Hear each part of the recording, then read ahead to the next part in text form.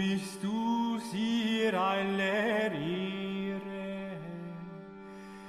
Was ist Wunders hier geschehen?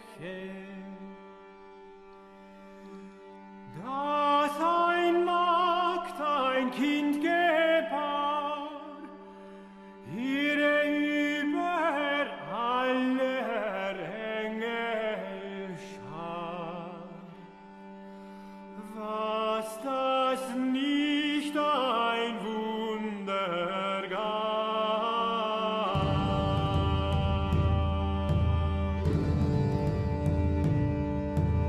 Hier ließ sich reine Taufe. This is The New Right, a podcast for the lost arts, reclaiming the literary holy land from the heathen. This is Dan Baltic. And this is Matt Pegas. And this is episode 35. And on this episode, despair is prohibited because we are here with the man, the legend, Stained Haynes. Good afternoon, gentlemen. Thanks for having me on. It is great to have you here, Haynes.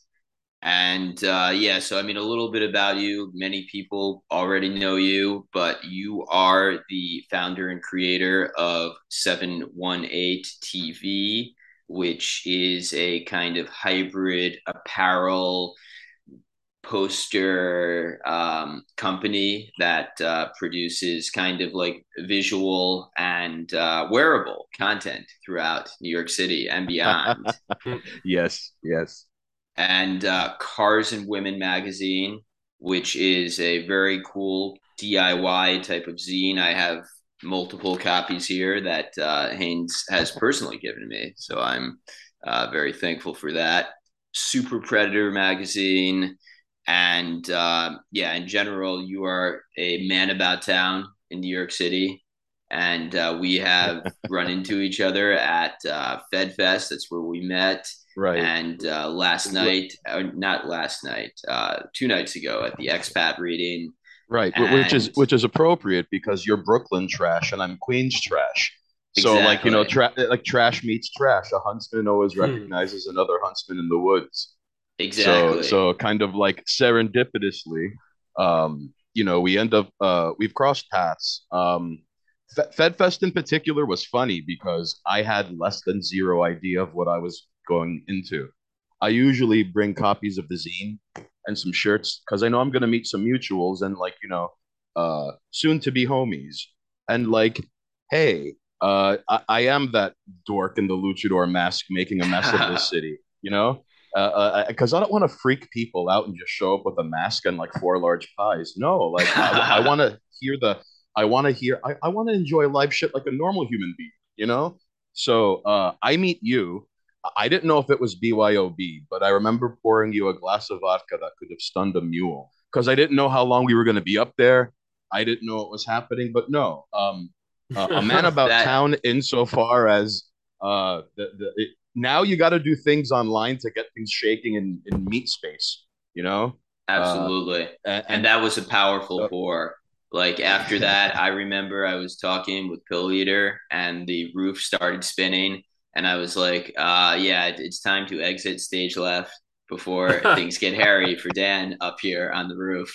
But it was great to meet you at FedFest. And continuing to hang out at these other events. And it is it is kind of wild how small of a world it is because you could shadow box on Twitter for as long as you'd like. And you could have first of all, there's a difference between followers and a following. All right. And you could get really good at shadow boxing on Twitter and have fuck all to show for it outside the screen, So there comes a point where the overlap of online and meat space, if you want to do anything meaningful or enact anything proactive, you have to go offline. And I'm really glad that there are these events here in the city that can even be conductive to such a thing, like the expat reading a couple of days ago. That was all sorts of pleasant, and even my old cranky ass, and I want to be people online are crazy, back in my day, no one used their real name on the internet. This is crazy. And then meeting people like you, and then getting to meet poetry grifter Steph, like getting to meet Absolutely. people who I've interacted with online, and then I could put a face and a voice to a name. And it's kind of cool because now I read all your tweets in your voice, and like Matt, like until time immemorial, if there's Twitter in fucking heaven, I'm reading your tweets in your voice, buddy. Yeah. I don't make the rules.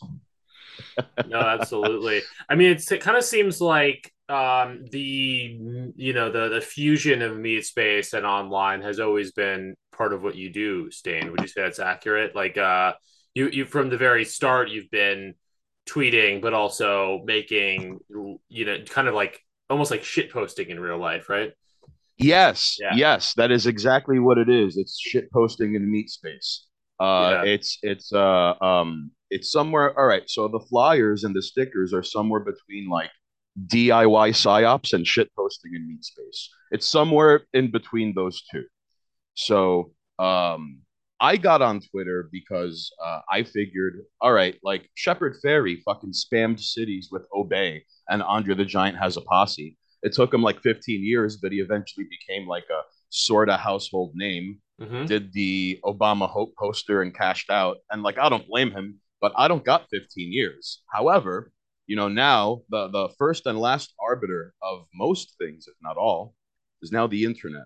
So if what someone says has weight or merit or substance, even things like semantics, like takes like it plays second fiddle to that.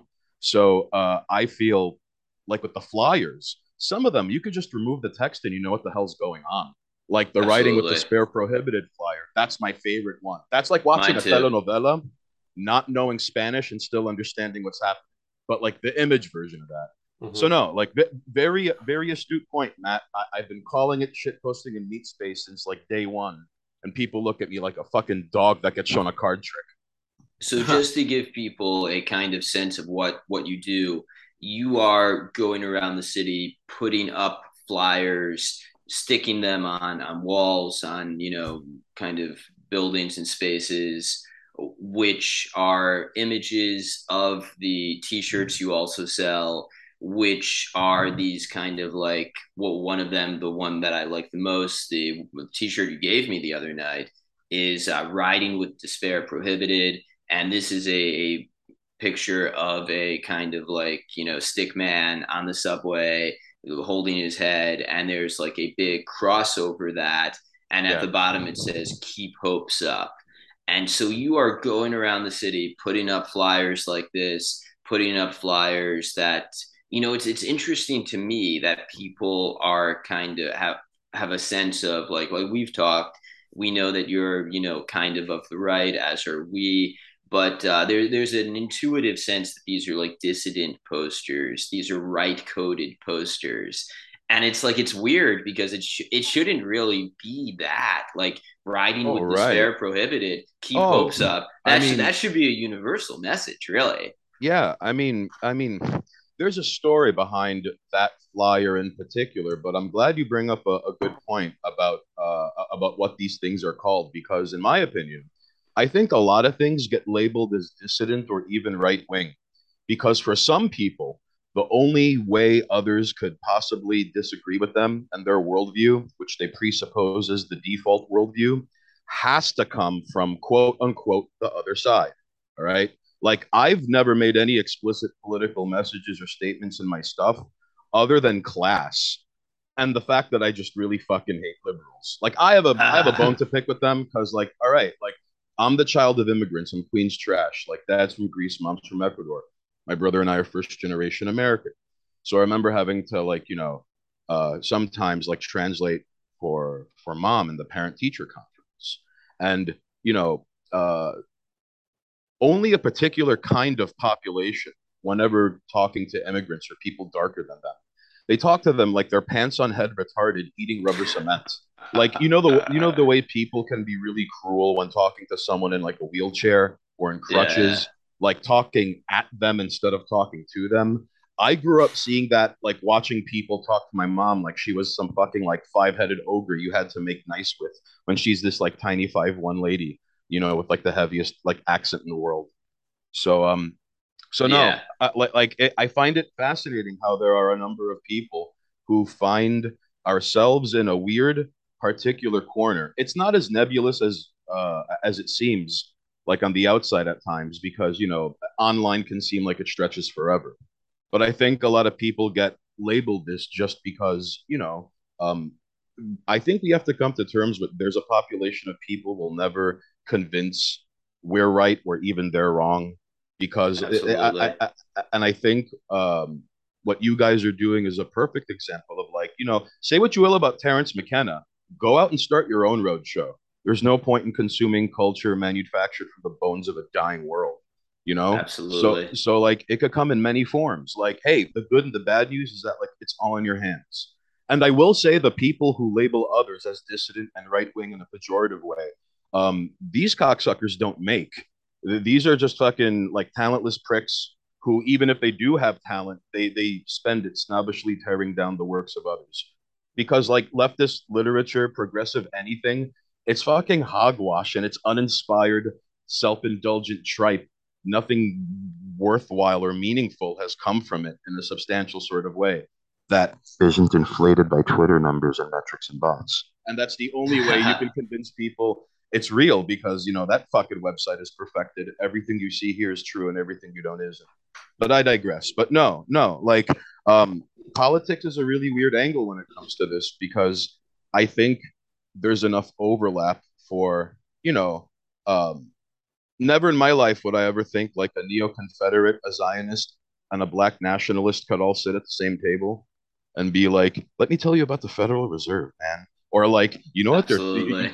what they're teaching my kids in school, you know, and that isn't explicitly right wing or dissident, is it?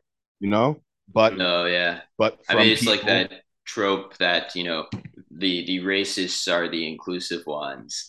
And like there is an element of truth to that. It's you know, it's kind of like we were, I mean, this is later in the notes, but that there's a kind of difference if you grew up and I'm a native New Yorker, you're a native New Yorker, you grow up around other cultures and you learn to appreciate their eccentricities. You learn to appreciate other people for their interesting backgrounds. And right? there's a real difference between that type of like appreciation of other cultures and the kind of woke diversity is a virtue mindset. Wouldn't you say, Yeah, Saint? that's a very good point. I mean, like, I don't want to skip too far ahead, but I would like to comment on how, like, all right, no, this is like it's not so much an open secret because, like, I imagine it works the same way in Brooklyn, sans the hyper gentrified parts. All right, but like, first of all, Queens is the most ethnically diverse county in the United States. And one of the reasons it works, if not the reason it works, is because once people show up here, they self segregate. So, like, if you take the 7 line, yeah, you have like the Latin American consulate for a while, but then even then, like the Mexicans segregate with themselves, so do the Peruvians, the Uruguayans, the 4 Argentinians have their own block. So, I would argue every corner of the earth that comes to Queens does that. Mhm. So, um, everyone sticks to their own up until I don't want to say out of necessity. I mean, like I think one because like all right, so the comparison you made. Remember when there were people who like equated diversity to just nothing but like music and food and the cool things about their cultures, and no one Yeah, talks about how like hey, like Indians who come to Queens like maintain that caste system bullshit. So like yeah. even if like some delete makes it and he's like fucking rolling it big and this guy's unstoppable, like there are people who will cross the street and he's like, oh no, he's an untouchable. Fuck that guy. I used to have 20 people wash my ass back in India who looked just like him. Fuck that guy. That's happening right now in Jackson Heights. Absolutely. Damn. so Yeah. so I think diversity as a lived experience is worlds apart from like fucking Oregon Trail pioneers who show up to like you know Williamsburg in the early 2000s and then like and all their talk of diversity and shit And then like 16, 17 years later, like they're at a town hall meeting. They're being told to shut up because they're so angry that the spawn of the people they're pushing out has to sit next to their precious artifact children in school. Circle of life, man. That's diversity for you. Um, Dan, I'm sorry to hear what happens to your burrow, but dude, like there's something wrong with Brooklyn. Okay, fellas, Matt, Hmm. Dan, I can't prove Yeah. this, but I believe this to be true. All right. In the early 2000s, whoever was in charge of gentrifying Brooklyn, they figured it out so well that they then copied and pasted it and used it elsewhere. Like what happened with Williamsburg. Okay. They copied and then they pasted it and they figured out how to fine tune it to the idiosyncrasies of wherever it's like control V into. All right. Because 100%. because like once upon a time in Williamsburg, it was nothing but like empty lots, abandoned warehouses, the waterfront, and like a really weird Gaza strip of like Bloods and Crips and Hasidic Jews. It was this weird, barren, desolate, like hell blasted scape Oh, that totally. like, but Hispanics, a lot of, yeah. Dominicans, Puerto Ricans, like it was a dangerous hood. My However, Yeah, however, go on. some of them lived in these gorgeous buildings that offended common sense as to why they would even be there in the first place. Like, long story short, I meet someone through the internet, and this was back when meeting people online were weird. It was just like, "Yo, bro, you're mad good at Counter Strike." He's like, "Yo, what's up, G? Like, you were talking about the Mets earlier. You from here?" And I'm like, "Yeah, I'm from here. Where you from?" And he's like, "Yo, pull through in Williamsburg. We'll hang out." I'm like, "I bet." And I go, and it kind of looked like, all right, a rap video is about to start in three, 2, 1. It was not. It was not. Oh no no no no. So and it turns out he gets grandfathered into this building that has like at the time the highest ceilings I've ever seen in my life. These were what I learned were pre-war buildings, and uh, and I always wondered to what degree that was part of the impetus to snatch up Brooklyn. But my homie had a front row seat to seeing the neighborhood get like gentrified, but like speed running gentrification. And like gentrification has hit every corner of New York City, even the fucking Bronx, which is weird. Because even up on Fordham Road, you'll see like a white couple, and you're like, "Oh God, are they lost? Like, what are they doing here?" But but no, Dan, what the hell happened to your borough, man? Like, this isn't me treating like Brooklyn like it's Shelbyville, but I kind of can, and you could totally Well, treat Queens like some here's dirty palette swap of your here's the borough. thing. Brooklyn is divided, right? So Williamsburg, Park Slope. I'm not going to fully dox, but I live in one of those gentrified areas, and yeah, there. I mean, Park Slope has been gentrified since for forever. I mean, like 40, 50 years ago. Williamsburg more recently, and lots of yuppies, lots of libs, what have you. This process has played out, but Bay Ridge, Bensonhurst, South Brooklyn, Right. Green Park, they are holdouts. They are not going to be gentrified anytime soon. And the interesting thing is, not to get too into the racial politics of this, but minority neighborhoods, obviously they are, probably because of lower property values. That's part of it. They are Just more say easily black. gentrified. Just say Yeah, black and Latino. You're not running yeah, for black office. and Come on, Latino. No, man. black and we are the new right. No, no, Black so and what do you? Latino Oh, no, no, no. What are you saying? neighborhoods. Minorities, like okay, it's like 20% Sri Lankan. There are three dudes from Nepal, No, like no, fair, a legion fair. of Yeah. Guatemalans. What are we talking here, Dan? Come on. But okay, so Bay Ridge, Bensonhurst, like Brooklyn Italian, and like now, okay, there's Asians, there's Russians, there's Arabs down there, but these neighborhoods are not going to. I don't see libs gentrifying Bay Ridge. I don't see Mhm. libs gentrifying Bensonhurst anytime soon, despite the fact that we know some people kind of in the New York scene or whatever who live in South Brooklyn, but I wouldn't exactly say that they're the vanguard of the gentrification force. Oh no, no. I think, and maybe it's because it has always been the first and eternal bone I have to pick. Because it's impossible to discuss gentrification without discussing like class and like what it does to a neighborhood, and specifically like the population of people it brings, and then before you know it, there are these like weird um there are these businesses that don't cater to the locals and the natives. And it's like, first of all, who the fuck is going there for organic dry cleaning? What the fuck is that all about? It's so jarring to just like walk by something occasionally that you've taken it for granted, even though it's been in your backyard for decades. And then one day there was a period in like the late 2000s, early 2010s where it's like, now it's a frozen yogurt place. I didn't get the memo. Like I didn't get the memo for a lot of things. Like Crown Heights used to be synonymous with like, what are you doing in Crown Heights? And now there's this like weird Iraq War green zone and then the hood. Oh Like, yeah, 100%. Like I have an interesting story about this. Back in like 2009, I was, I graduated college. I'm a native New Yorker, but a lot of my friends from college moved to New York anyways. And so I was at a party in Crown Heights, got really wasted, and I remember leaving with my then girlfriend, and like I was, she was a lot more sober than I was, and I was like trying to get a cab or something. It was pre-Uber, and this I don't even remember this, but my girlfriend then told me that this black woman came up to me and she said something like, "White boys like you should not be this drunk in this neighborhood." And that was good advice. That was very good advice, is she and wrong? I didn't do it again. Is she wrong? I'm just saying, is she wrong? Oh no, she's not wrong. Yeah. I mean, like she was quite right, and I consider myself, somewhat lucky that night that it didn't end poorly. You were given the mercy that could only come from like a DMV TSA worker. Pretty much, yeah. Right, yeah. She was my guardian angel. That's funny though, because And I don't I mean my girlfriend. yeah.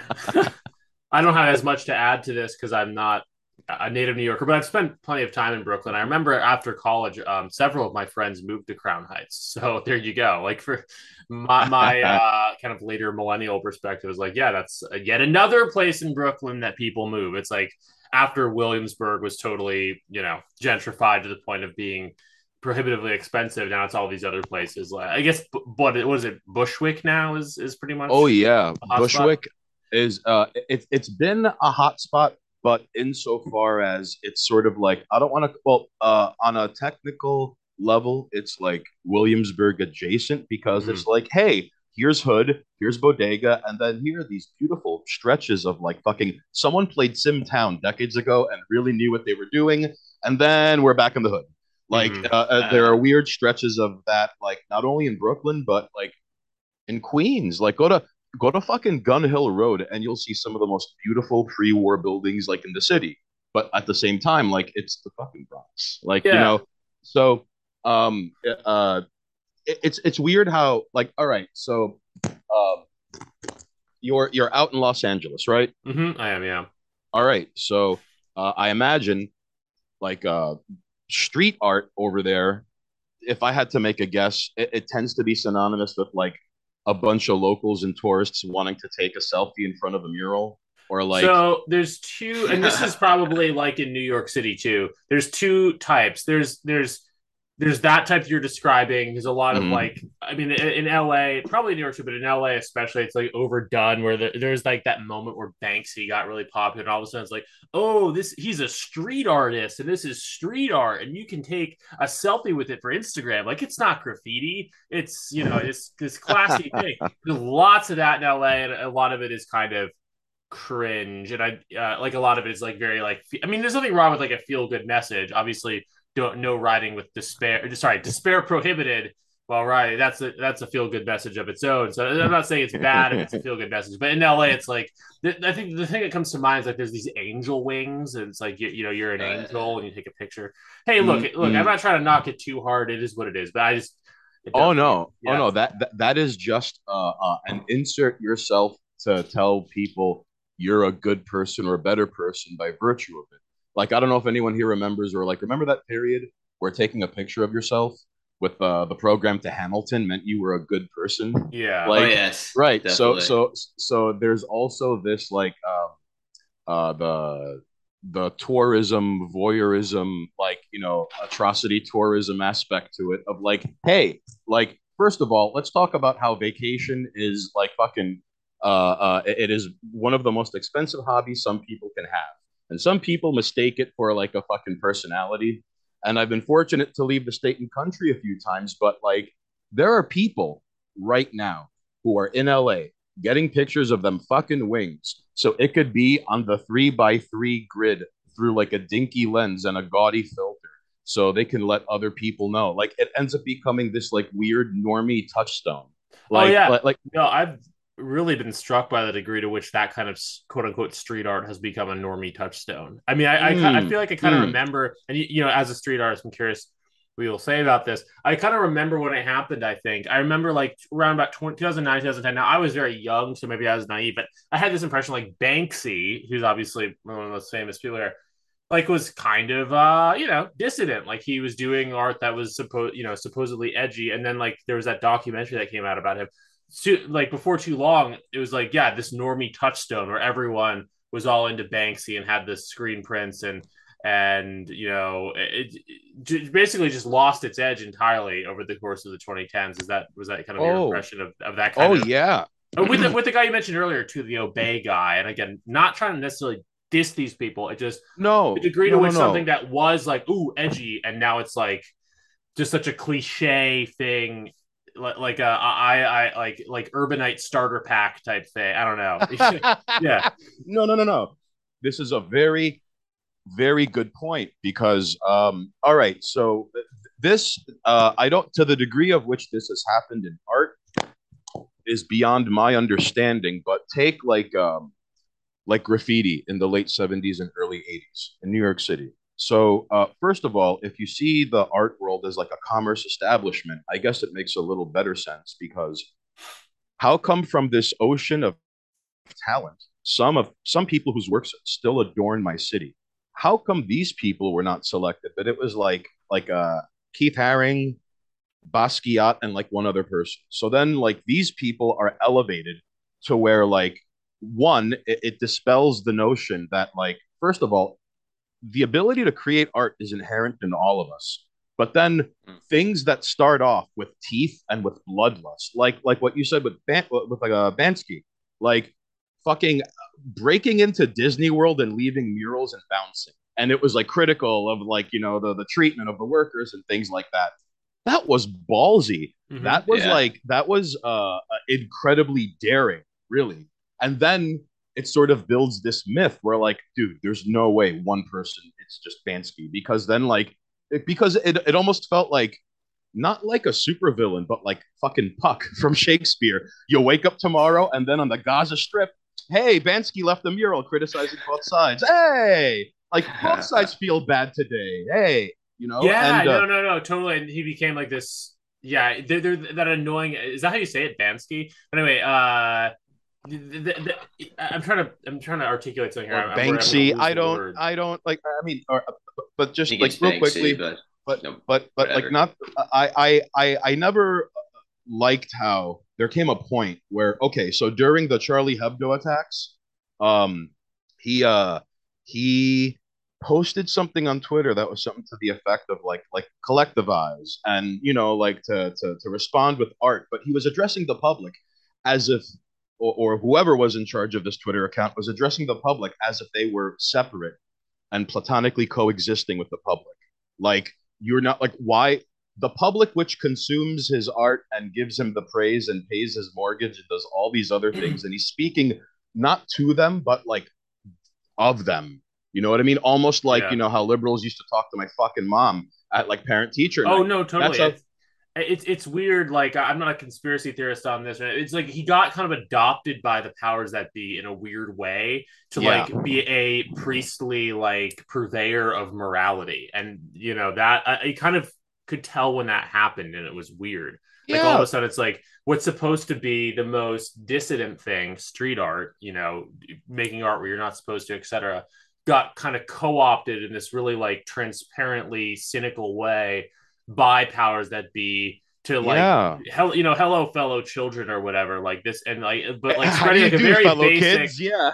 very Oh yeah, basic like kind of centrist pro-establishment type of message. Well, not I think exactly that No, pro-establishment but sort of like no, no, no, kind of no. You're speaks.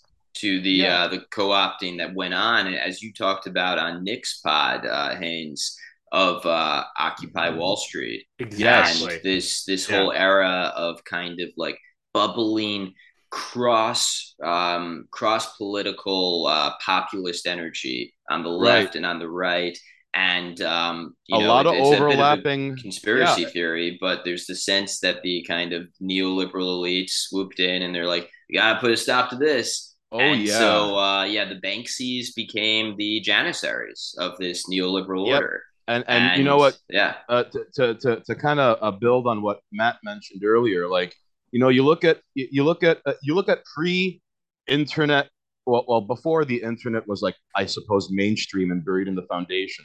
Like Shepard Fairey spammed America and like parts of the world with just like Andre the Giant's big old mug and the words "Obey," or sometimes Andre the Giant has a posse like 7'4", 500 and something pounds. Like and it was it transcended being ominous because then it was almost entirely up to the response of the viewer, the person who was standing there at that lamppost, at that train station, in front of that wall. You know what I mean? And absolutely. it as if it was seemingly propagating itself, like outside the public scope and eye. And then, decade and a half, maybe a little more later, he's the reason Obama has the hope poster. Like Yeah, that's and so like I'm just picturing like what Matt described, like this like thing that extracts like artistic like strength and merit and aim and psychic residue and focus, and they're just wringing it into a bucket, and then they pour the bucket into a mold, and it's like and uh, approved centrist message brought Yeah. to you by Lobo Homo and keeping gay oligarchy alive. Yeah, I mean, you can even look at Obama himself that way, like a little bit. In 2008, there was a lot of sort of leftist hope for. No, I'm no, not a that's true. leftist, Yeah, so I'm not saying I wish that he was more of a leftist because, again, I'm not. But at the same time, yeah, he too was like Obama's like this fresh, new person who's going to bring change and hope, and you know, totally did what you just described happening, poured into the mold of supporting gay oligarchy, however you eloquently put it. Yeah. And what makes it sad is that I remember like there was a video where it was a montage of like people fainting when Obama spoke because he really like people were under the impression that he was going to be president and then 8 years of Bush would be undone on day one and there would be like people cartwheeling down the street and it was hands across America. And no, like first of all, more people got deported under him than like anyone in so long, it's courtesy true. of drone warfare. There's a stretch of Middle East that is the most stressed out corner of the earth, because like, hey, what's that? Oh God, it's a drone. Um, oh, he, and then no one ever talks about how on his very last day in office, he pardoned dozens of people who were serving felony sentences for trafficking cocaine. This guy, like, he was the this like you know what, Matt? I'm glad you bring this up because, like, first of all, one of the worst things about the last 15 years in this country is having a good memory. Like living Mhm. in America, if you have a good memory, you'll be haunted by shit. And I remember when like Obama was elected president, and then he went on a Middle East apology tour. Oh You yeah, remember that? All right, for and sure. then that was the beginning of my journey of slowly turning into my dad. Because I remember the first thing I thought of was like, "No, you fool! That's just gonna make us weak." And like, don't you understand? And then like, 1 week later, like I'm hanging out with Papa Haynes, and he's just like looking at the newspaper, and he's like, he makes us look like wimps. Look at him, and I'm like, it's happening. Like, no, Yeah, he was such ay ay ay. But you do bring up an excellent point because he was touted as this young, refreshing breath of mountain air, and he's gonna get things done. And it's like you don't believe in God, that's cool because he's cool and you're cool, and if you vote for him, you're cool too. Yeah, and it was this amazing, slick, fucking downhill, like fucking train on fire with greased wheels that just like pummeled the American public into like rallying around this thing. And Dan, I don't know if you saw this in your neck of the woods, but like elderly people, especially immigrant elderly people, were like, Obama's the Antichrist. There was oh like a yeah, small yeah. contingency of like elderly Greek people who were convinced he was the Mhm. Antichrist. Well, I have some older white friends of my parents who were also convinced of that. Not immigrants, but yeah, no, I mean literally. I remember some guy was telling me you could tell by the color of his lips that, and I'm like, well, I'm pretty based, but I don't know about that, Yeah. man. I'm gonna peace out on that but one. but one thing I want to harass you real quickly about, Matt, is that like so you spent time in New York City, so obviously you see how compared to other cities, like in New York, everyone's living on top of each other. The Mhm. city's kind of like a gigantic building that's falling in slow motion, and when it hits the floor on impact, it starts to rebuild itself, and it's just like lurching towards the horizon. All right. Yeah, So totally. LA, on the other hand, is like, hey, we're going to be stuck on the 101 for an hour and a half if there's Right, rolling papers in right. the glove compartment. You know, it's easy to take for granted that like your city is a cultural touchstone, and of course has like history, lurid history and context and lore, but history and context nonetheless. I'm curious, like, were you born and raised in LA? Definitely Did not. Yeah, go on. Yeah. so okay, I'm curious because like you got like and I mean this sincerely without a hint of irony. I mean like you got a big old Al Bundy nose, so that means you're not a wasp. That means you don't have that little teeny tiny button upturned nose where like you've seen like butlers fight to the death in a sawdust pit. Like Mhm. you got like white you got like white middle America honky nose like Al Bundy. So like where are you from? Like the Midwest? No, but yes and no. I'm from Syracuse, New York. So I'm Mm. from the gates of the Midwest, I would say. Contrary to, and a lot of people look at you weird when you say that because they don't think of New York State as containing that. But like, as anyone who's kind of been up, and Dan and I have talked about this. Dan has well, you've spent Upstate New some time York. in Watertown, or I don't. We said Yeah, yeah, Watertown. Watertown. Okay, Yeah, yeah, I have fine, there you go. relatives Which in is the Watertown. same general. I think it's the same area code as Syracuse, despite being a couple hours away. But anyway, yeah, I'm from Syracuse. And originally from Syracuse, the first like 12 years of my life. Mm. But no family in California. I moved out here on my own. Um, Matt had a dream. He had yeah, a California dream. yeah, and I've kind of settled down out here.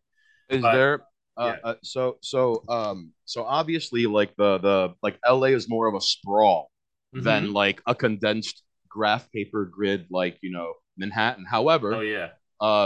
there's more to LA than just fucking like Sunset Boulevard in the way that like, Dan, you could attest to this where like when some people think of New York City, they just think of like the Manhattan skyline and Carrie's apartment from Sex and the City, even though there's also like Brooklyn, Queens, the Mm-hmm. Bronx, and Staten Island, and kind of Absolutely. sort of Yonkers and Nassau County and parts of Long Island.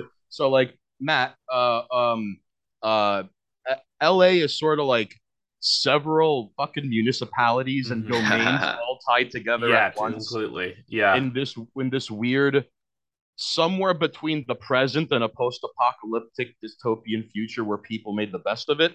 Mm-hmm. Because like first of all, like if you don't drive, you will end up in the Skid Row Thunderdome, right? Yeah, you need to drive out here. There's no doubt about that. I mean, yeah, like it's just not a traversable city without drive. Now that being said, we do have public transportation that's a little bit better than people say, but for the most part, no one really uses it.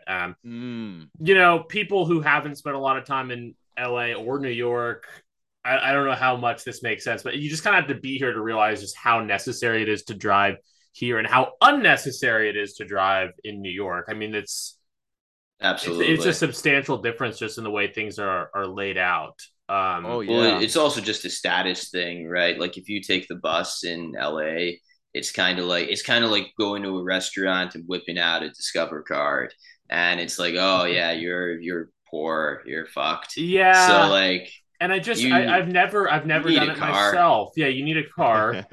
But I have the impression, I don't know if this is true, but I have the impression it would take a lot longer to get anywhere via public transpo than it does New York. Is just very streamlined, and you can Oh hop it.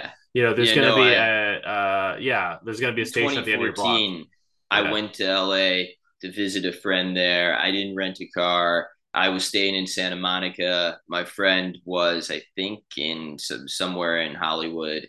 And so just like I was on the bus, like visiting him, it took forever, Yeah, no, forever to it's get there. It was Man. just a disaster. yeah. So that's perhaps the biggest difference. And I don't know. You kind of just have to visit both cities to feel just how fundamentally different they are. I mean, there's some similar sort of industry stuff in both places, and a certain, by cliche, or not by cliche, by like one imagines the same kind of coastal elite in both cities, but man, it's a different vibe. And I feel like if you're in LA long enough, it changes you. If you're in New York long enough, it changes you. I think I'm going on 5 years here in LA, and I think I've Ah. become Californiaized, not politically per se, but in terms of many other small details of my life and my penchants and preferences. I think it's had an effect, and I don't think it's a negative effect. I think and you see some people on quote unquote our side talking about this, like BAP even, where it's like, yeah, you can shit on California politically all day, but like there is a good quality of life out here. Hmm. You Yeah, the fucking municipal golf course out there are fucking top notch and like bar know. none. They're um no, like parts of well, in my opinion, like Southern California is kind of like grain alcohol or wasabi. It's great in small doses. And we take for granted that like when people compare New York and LA, I think a stark fundamental difference people lose sight of is that like in LA, other than like a stretch of unbearable heat during the summer, it's really nice almost all day, and it rains what 5 minutes at a time, like Yeah. out there. Right. However, like in New York, it's all concrete and there's nothing to retain the heat or the cold. So you end up like, and I'm not saying this to blow anyone's spot. Like I'm half Greek. Greeks are not a dry people. But at the fucking expat reading, I show up there and it's like, God, it's fucking hot outside. And then we go inside. Yeah. And like even though there's air conditioning in the dude's place, and it was like, God, it's fucking hot in here. And Oh there's a yeah. guy with like a sweat stains in the back of his shirt, and I'm like, all right, like he has it worse than I do. I suddenly don't feel bad looking like I'm sweating fucking feta cheese over here. Um, but but No, yeah, no, it's a real thing. The humidity, dude, that's what gets you. I was on the East Coast a few weeks ago, and I'm so used to the dry heat out here in California that I haven't yep. been uncomfortably hot like a single time yet this summer here in LA.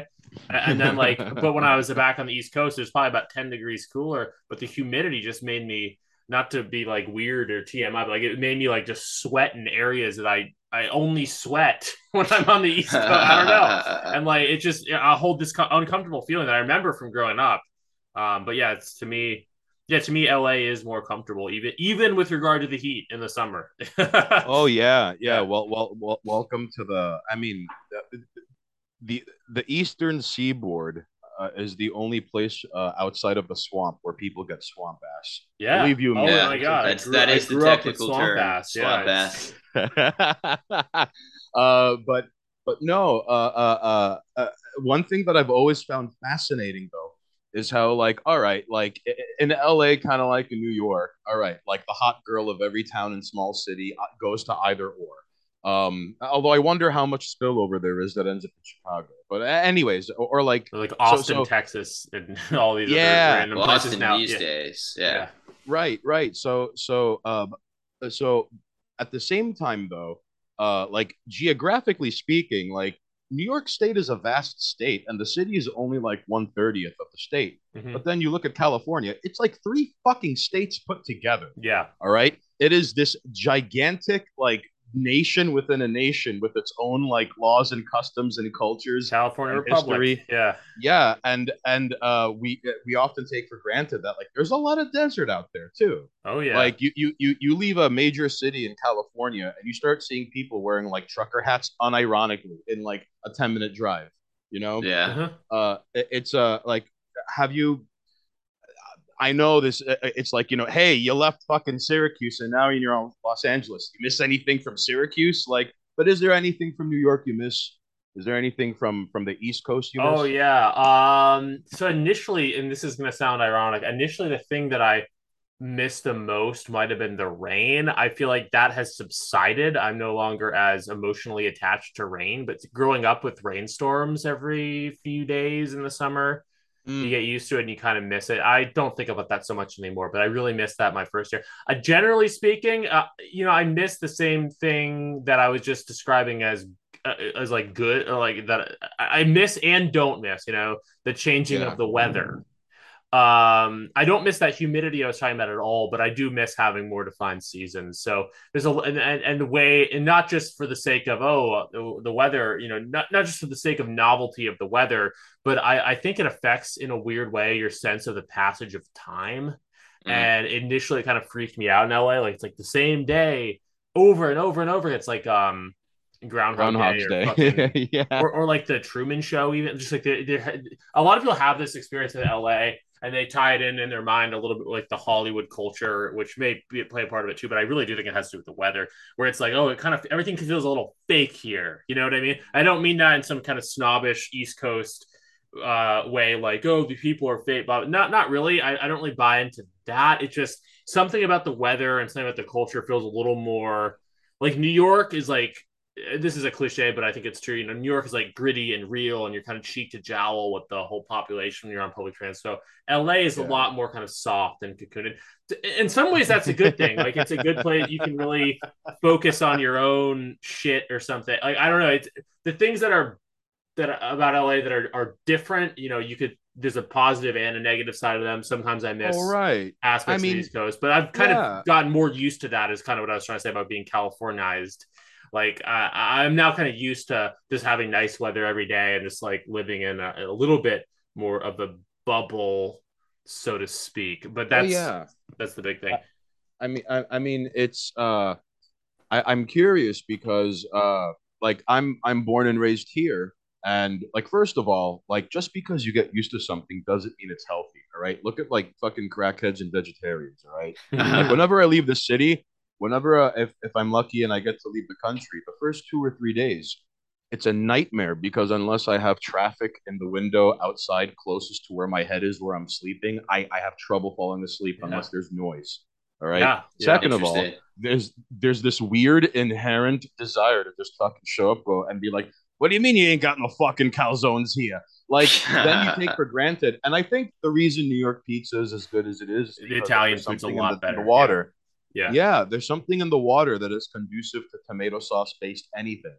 So like I was of actually course was the gonna guinea go on, but I was gonna say something about that next. But continue. yeah, Yeah. the that's one of the reasons why the Guinea Dago Wops here have a monopoly over cuisine with the ever so delicious, like some of the best tap water in America.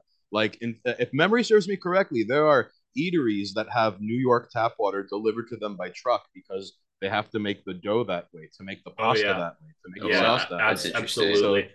What I was so going to so say that I missed from Syracuse specifically, so I was just back in Syracuse, not to tell listeners all of my comings and goings. So I was just briefly back in Syracuse 3 weeks ago for the first time in 5 years, and there's this tiny bakery in the town, like the sub little hamlet that I was born in, Italian bakery.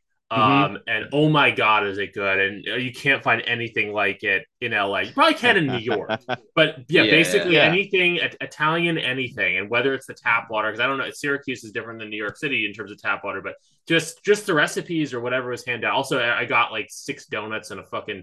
Not that I encourage listeners to eat that way, but when you're back in your hometown, I got like a bunch of donuts and like a piece of pizza for like $4. Like it's also like cheap as hell. Sweet. Oh Uh, yeah. So Yeah. what is the issue with burritos here though? Because in New York they're famously not as good as in LA. Oh So I yeah. think In like we have LA, like a Dan and system I where oh Dan and god, I have say had Dan and I have had people pull knives, throw chairs at us, fucking threaten to slash our tires. One dude, all right, so like Dan was talking about burritos, and then a guy was like, "Are you from here?" And he was like, "Yeah, I'm from here." And he was like, "Yeah, well, if I ever see you in LA, you better have someone else start your car." This whole burrito taco nonsense, West Coast, East Coast shit. What's going on out there, Matt? Like, Wait, what do you mean? Because I was gonna say that I think, and my friend pointed this out. I think he was right.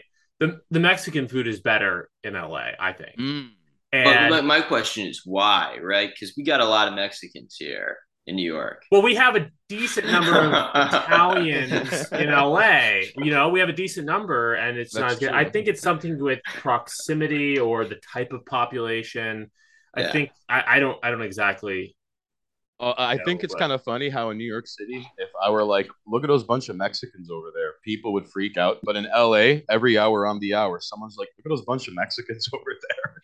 I find it fascinating how the Latino breakup. I'm sure there's like two Puerto Ricans and a Cuban guy somewhere in LA, but yeah, like because proximity to Mexico, when it's Latino is synonymous with not just pretty Mexican, much but like Chicano, because we could Chicano. agree that like the Mexicans in New York City look different than the Mexicans in LA, Yeah, yeah. right? Right. Mm. So I've always wondered if it's like because they have like an established dominant foothold in culture and I demographics in LA think for so so. long. Yeah, I Ah, think okay. I don't exactly know what that would translate to in terms of is it recipes or what. I think it's the same with Italians. There's a Right, decent number of right. Italians in LA, but it's not the same kind of ethnos. I don't know. Mm, Not to get too like That's an interesting yeah, idea it that does. the yeah. Italian community in New York has cemented itself into a sort of institution, and that Yes. in Mexico, not Mexico, in California, Might as well. in California, Mexicans have done the same thing, Let's and put it they've this yet to way. do Yeah. that in New York. I don't think right after Ellis Island is one thing, but I think nowadays if you're an Italian in New York, you don't feel like an outsider, and I think that's been the case for decades. Yeah. And I think if you're a Mexican in LA, I don't think you feel like an outsider. But conversely, well, not that you feel like an outsider as an Italian in LA, but I think if you're an Italian in LA, you kind of feel like another white person. And I think if you're a Mexican in NYC, you probably feel like one of many minorities. But in LA, it's different. It's like I'm Interesting. Mm. not Mexican, so I can't speak to it, but I think that I mean, it's a really significant, definitely significant Latino population, but specifically Mexican. It's a different ethnos, different Right. state of mind, and I Right. do think it makes for I don't know how it ends up affecting food, but it seems to. So there you go. I Uh, think uh, we're breaking new sociological ground here. This is I, like we Yeah. need to start a course on races. no, but Racial studies series. Yeah. I'm really glad, Matt, that you brought up the little Italian bakery because a weird running theme, and like Dan, you could attest to this, a weird running theme in parts of like New York City and like by extension New York is how like there's always like a pizzeria or Yeah. an Italian bakery, and by virtue of being growing up near it that ends up becoming your measurement, your benchmark for all other like Italian cookies, for all other Sicilian corner slices, for all of you know what I mean. So Yeah. like for example, there's a there's a Sicilian bakery here in Astoria called Laguli's, all right, and it is uh not to flex or brag on anybody, but like I've ruined people's Italian bakery experience by bringing butter cookies from this bakery to like a party, and they're like, "Hey, what was that bakery you got those butter cookies from?" Or like that like red velvet cheesecake, or like those cannolis, and I was like, "Oh, Laguli's," and they're like, "Yeah, everything I've had from a bakery ever since kind of sucks compared to that." So like next time I hold something, pull through with some of those, okay? And I'm like, all right, ho, I scared with a copy of Cars and Women magazine, back at you. Um, but but Matt, this Italian bakery, did it have like the black and white cookies? Did it Absolutely, have? that's one of the things I got. Yeah, Yes, yeah. yes. Oh, that's excellent. Headlight donut. Maybe that's more specific. The other thing I wanted to say about, and this ties in a little bit what you were saying about like the everyone has their small pizzeria and bakery, and it's like this Hmm. yardstick. These places don't change. Like this bakery that I went to in Syracuse tasted and had the exact same selection of stuff that it did when I was like 3 years old in the '90s.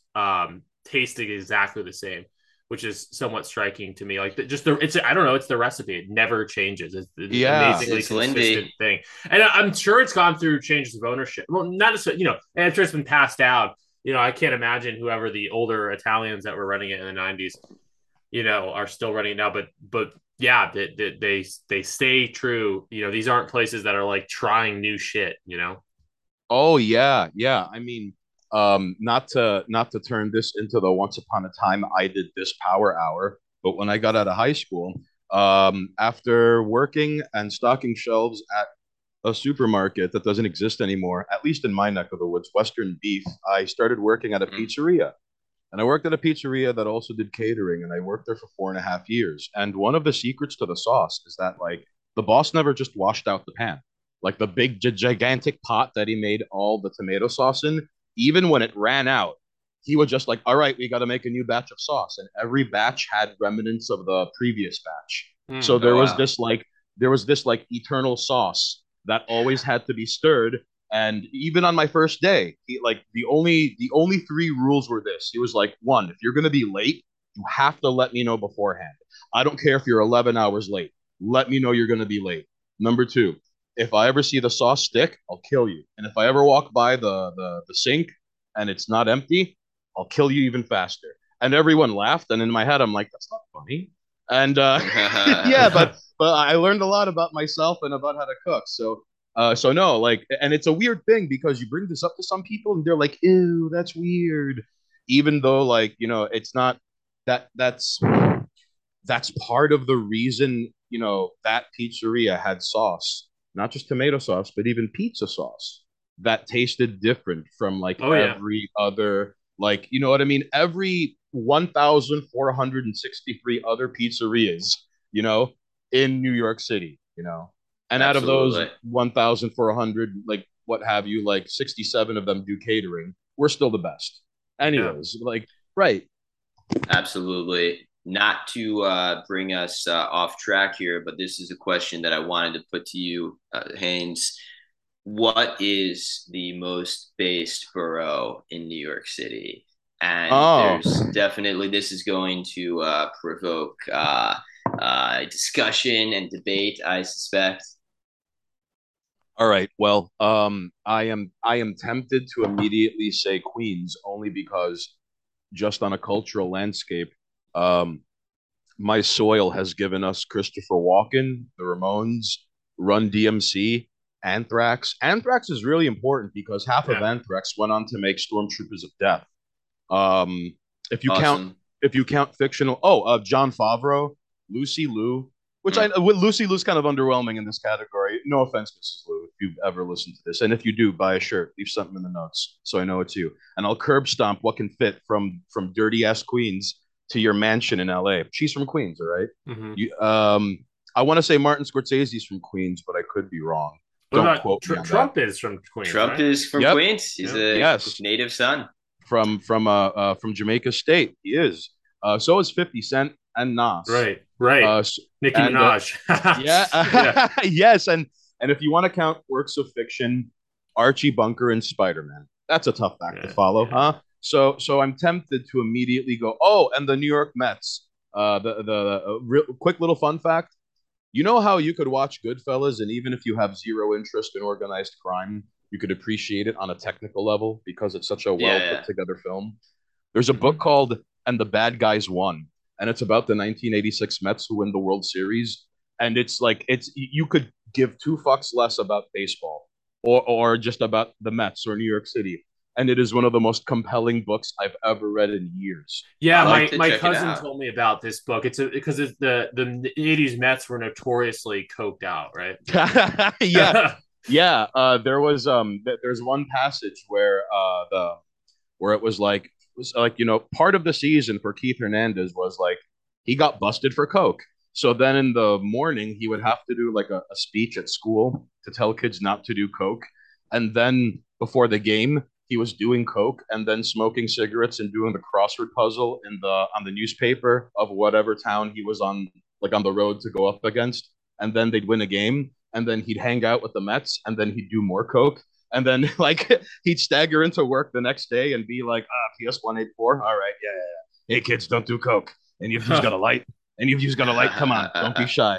My fucking head hurts. That was and he was the captain of these scumbags, these the biggest crumb bums on earth ever put together with like uniforms and bats.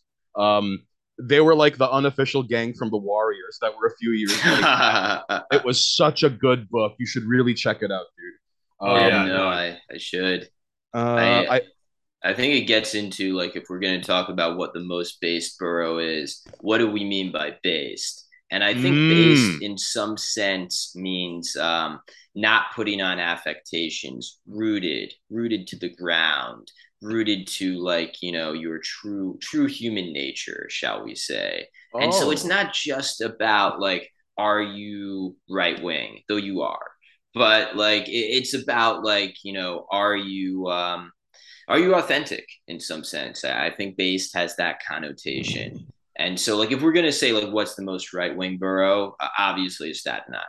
Right. So like, I will say if this makes sense, the most the Bronx is quite red pilled, but that's because like they just can't afford identity politics and that shit doesn't fly. Yeah. You don't see like okay, Matt, I don't know if it's like this in LA, but here in New York City, you know you're in a nice neighborhood when you start seeing BLM like signs on the windows and on the Oh yeah, lawns. it's a You little bit like that here too. yeah, Yeah. like you know, yeah, like in this house we believe in science, and it's like yeah, it must be a good school district too. I wouldn't Yeah. be surprised. So you don't see a lot of that in the Bronx. no, no, It's funny to see that in like across the street from like Thompson Square Park or Washington Square Park, you'll see those flags on fire escapes. And these are like jerk offs paying like what 3,000, 4,000 like a month to live there. Come on, but they could afford it. And hey, speaking of based Staten Island, I don't know if it's like this in your neck of the woods, Matt, but like I've always imagined Staten Island was like a section of the city. Every city has a section where if you go there, the locals are like, "What the fuck are you doing here?" Because yeah. Staten Island is a little out of the way. It does has its own lore Hmm. and connection to the city, but like it is like first of all, you got to take a fucking ferry to get there. All right, and second of all, it is this really weird like I don't know if there's something in the water, but like it breeds a particular unique like it's not the sticks. It's like this weird like third distant cousin who looks a little off. That's Yeah. Staten So, Island. The so Stan. Staten Yeah. Island, the way I conceive of it is kind of like they took the Brooklyn Italians and they kind of let them isolated them, and it's like enhanced the Italianness of them. So it's just like very powerful Guido energy Yeah. on Staten Island. And It's the only borough of New York I've never been to it's like like because I like never taken and the just ferry. Yeah. totally like if you were to like take them to Italy and like I my high school had a lot of Brooklyn Italians. I grew up in Bay Ridge, and yeah, like if you were to take the Staten Island Italian to Italy, because we had in my high school transfer students from Italy. It's just like two different species. Yeah. Oh, They're just oh not the yeah. same at all.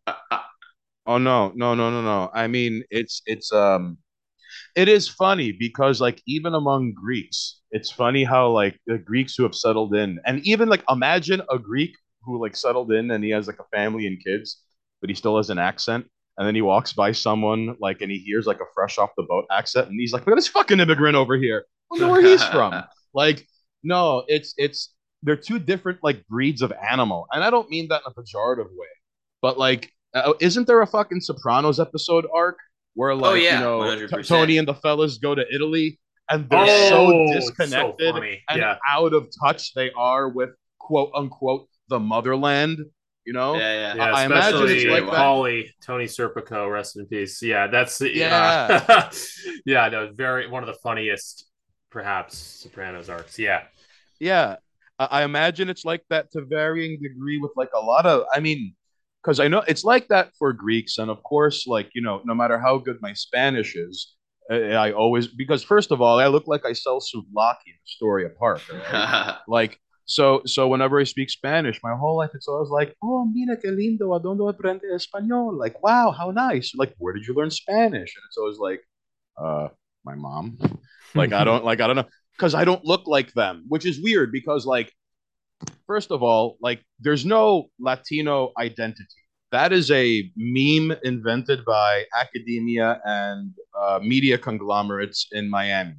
Mm. Because in Latin America, there are lines very hardly drawn like in the sand with like color and race. You know, Latino identity is kind of like a weird meme because it undermines the fact that like dude, like fucking watch Telemundo. You'll see, which is not indicative of the population, but you'll see some motherfucker who looks like the brawny paper towel guy, and he's like, "Buenas noches, estamos hablando con Matt y Dan, and eso programa de radio aquí en el internet." And I look like the brawny paper towel guy, you know. And of course, the weather woman is always like a 17 out of 10. And you could Yeah. sometimes find that in Jackson Heights. Not gonna lie, but like it's not indicative of the rest of the population. So like even a friend of mine, all right, she's from El Salvador, and even though she grew up speaking Spanish and is like knows the culture like the back of her hand, when she visits family back in El Salvador, like she'll never truly fit in, even if she moves back. You know what I mean? Like Yeah, to varying degrees. I'd like to think every um come on, like imagine every fucking masshole going to the mother country of Ireland and they're getting heckled by real Irish people. Like yeah. you got a bunch of jerk offs who sound like they're extras from The Departed. Like Well, get like the the fuck out of interesting thing Ireland. that happens is like when you are an ethnicity, and I mean, you see this with the Massels, you see this with the Guidos. They kind of like they hype it up. They hype up their ethnic identity. They Yeah. kind of they jack up the testosterone and yeah, but you take like a Brooklyn Guido to Italy, and they're just like, who is this clown? Or you take a masshole to Ireland, and they're just like it's like this kind of I mean I like Brooklyn Italians. I don't know if I like massholes, but I just I love the notion of like some Guinea in a tracksuit just walking down this like beaten up old country road in like a small Italian town, like 3 hours west of Naples in the countryside, like a town of yeah 300. He's just walking down the road, and then there's like a farmer and his daughter, and he passes by someone. He's like, "Bro, she's fucking hot. Can you put in a good word for me, bro? She yeah. make good sauce. Hey, yo!" And he's like trying to wave her down. No, just two complete different creatures, man. Yo, bro, where's the gym? Bro, I'm deflating over here. Push ups ain't. Come on, man. You know what it's like. Look at you. Look at these arms. Guy doesn't speak a word of English. He's just like smiling and nodding. Grazie, grazie. Yeah. See, see. So what has it been like in Astoria? You grew up there, and like Astoria, unlike maybe Woodside, unlike Elmhurst or Jackson Heights to a certain extent, it Astoria has gentrified. So Yeah. what's that been like?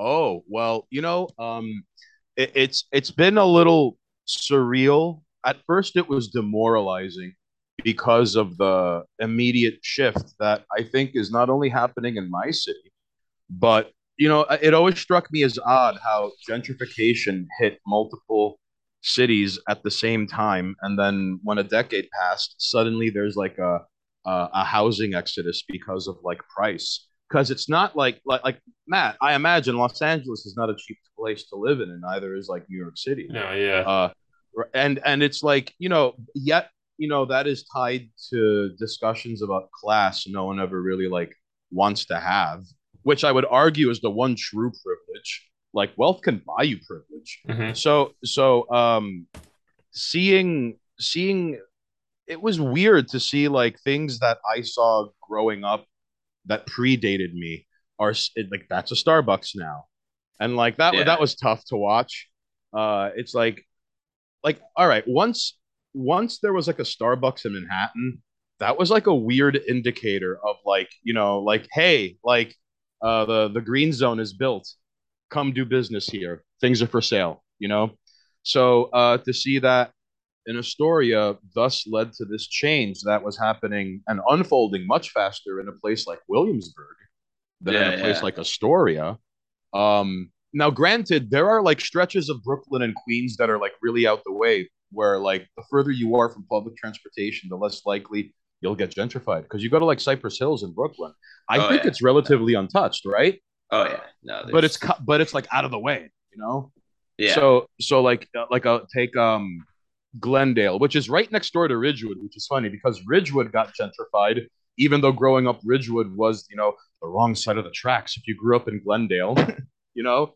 yeah, So Ridgewood got gentrified, and Glendale, instead of being predominantly German, is now like Italians, Slavs, I think, um, Polish, but no. So anyways, like just real quickly before I forget, the to grow up and see my neighborhood change, that was sort of the impetus for putting up like daddy's money stickers. That's where it all starts. Like all the flyers, all the interesting. shirts. Hmm. Daddy's Money was the first logo and design that was like, Yeah, yeah. all right, this is all of the culminated like dejection and not just like the changes in my neighborhood.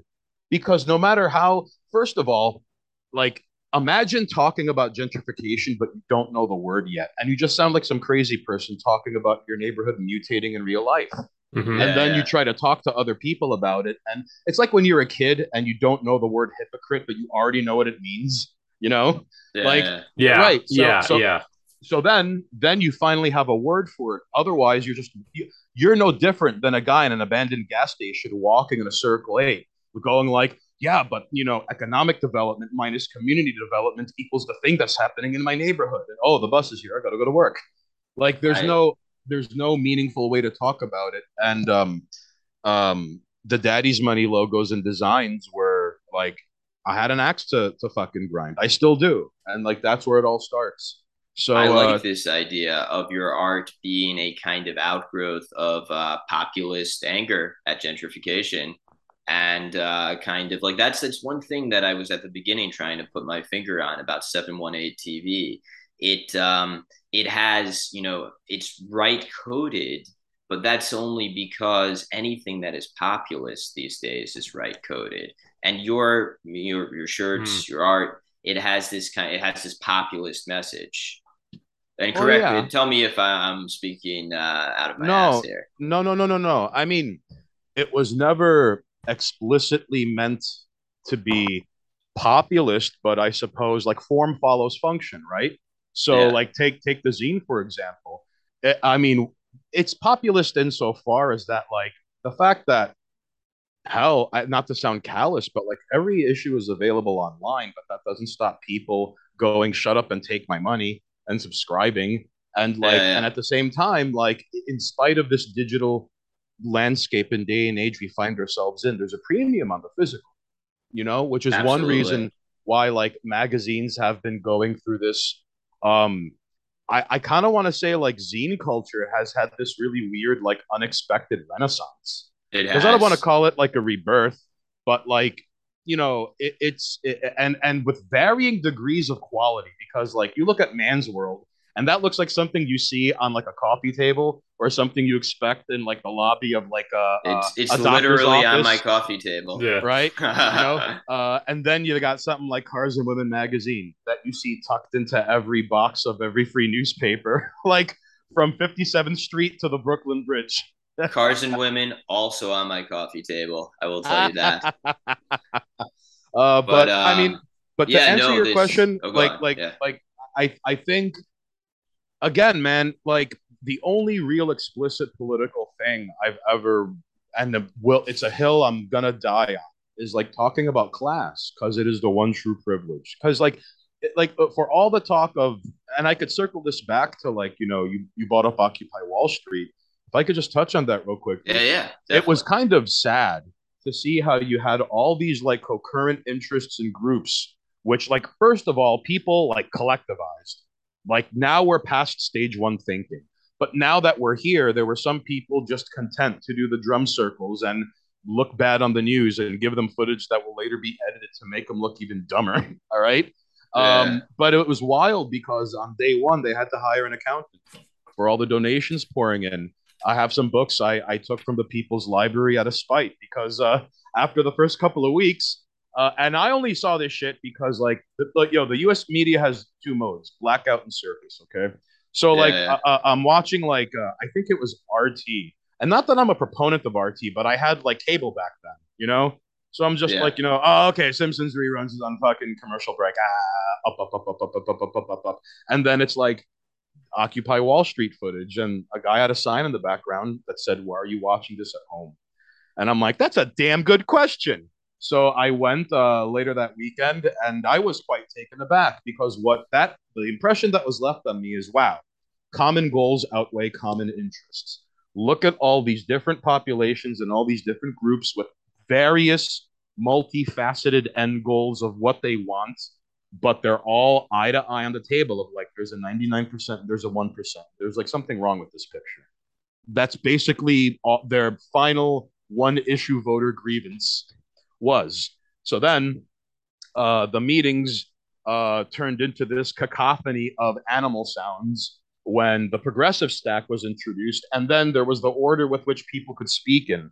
And even if you were willing to overlook that, which, like, on the surface, it's like, okay, one can argue that these marginalized groups that have not had a voice in an buzzword, catchphrase, verb to adjective, noun. Okay, on a surface level, let them talk first. Okay, I'm willing to acquiesce that.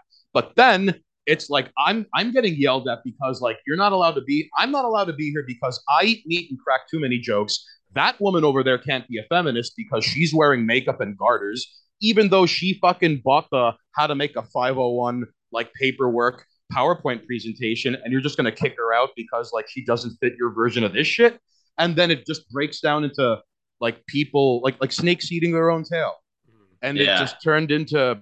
And you know what? The only time people ever set aside their grievances was to be like, fuck white people, which is weird because there were a lot of like Bernie Sanders type Oh dudes and yeah, then yeah. working class guys and like even a couple of like Bay Ridge dock worker looking type guys who was like, no, he's Italian, he's not white, which is funny because like they were my Italians were considered minorities in the census up until like the late 60s, okay? And like Yeah. they felt threatened because one of them just said like what did my grandparents ever do to your grandparents? Like why are you pulling me into this? And just like no, there was never any answer to any of these grievances. It always seemed to come from this really weird view of the world that was thousands of volumes wide but only one volume deep. All right. And for example, like I'm a Muslim feminist, and I'm like, all right, in Islam, there's only one gender, and women are property. So like, how do you acquiesce that? Like some woman 3 years ago on like Steinway Street died out because like there's female genital mutilation, so they snip the clit, but they wanted to keep it. They didn't want to freak out the authorities, so she didn't go to the hospital, and they thought she'd be okay, and like she died. So like, what's up with Jesus. that? If you're a Muslim feminist, what's up with that? And then I was asked to leave. So yeah, that was my experience with Occupy Wall Street, man. Good times. Yeah. I Good mean, times. crucially, right? It's like you're being asked to leave because of your opinions. It's not because you're a white guy, exactly, because like, you could claim Hispanic or Latino Well, heritage if you I'm wanted kind of to. I'm kind of swarthy. Like I'm like I've been called white adjacent. I've been called not quite white. I've been called you look white but you don't act white. Which is one of the highest praises like a black person could give you. Like like two steps down from like the N word pass is that. I think one step above that is you're invited to the cookout and then you're allowed to say it. So Well, you're but gonna get no. there sooner than I will, so let me know. No, everyone loves a comeback story though, dude. Everyone loves an underdog. So like there should be like a montage of you like at church volunteering. Now you're like singing along with the choir. You're like volunteering at the Boys and Girls Club. You're at a cookout, you just drop the N-word, everyone gives you a standing ovation. Come on, dude, you could make it happen. You could totally make it happen, Dan. Yeah, yeah, it's something to shoot for. I Uh, gotta. It's my new project. but one Getting thing my I've N word learned pass. one thing I learned though from Occupy Wall Street is that like this tent of intersectional allies could never really see eye to eye because their Right. grievances could only be set aside when their ideology was what I which is weird that like I'm the spawn of immigrants in the public education system and I'm not even white. So for me to go, wow, these people really hate not just white people but like working class white people. Like that was the first time I ever saw people laughing at opioid death and like meth death statistics. Like, in fact, I remember overhearing this one smarmy bitch go like, "Oh, well, I mean, they're just future opioid statistics anyway," which turned out to be a really haunting line over the years. And Yeah, for yeah. someone to be that aware, for someone to have their ear that close to the ground and like be absorbed into this progressive stack. You know what? You know what happened to Occupy Wall Street, dude? It's this really weird cycle of infiltrate and subvert. Yeah, yeah. Like, Top down, and frankly, anti-white, anti, male, whatever narratives that are introduced from the top that break apart what could be progressive coalitions. Oh no, because it's scary because there are so many abundantly obvious arguments that are not only to be made about this, but like being labeled dissident or even right wing, like and only the other side would possibly ever disagree. But then like you end up with this really weird.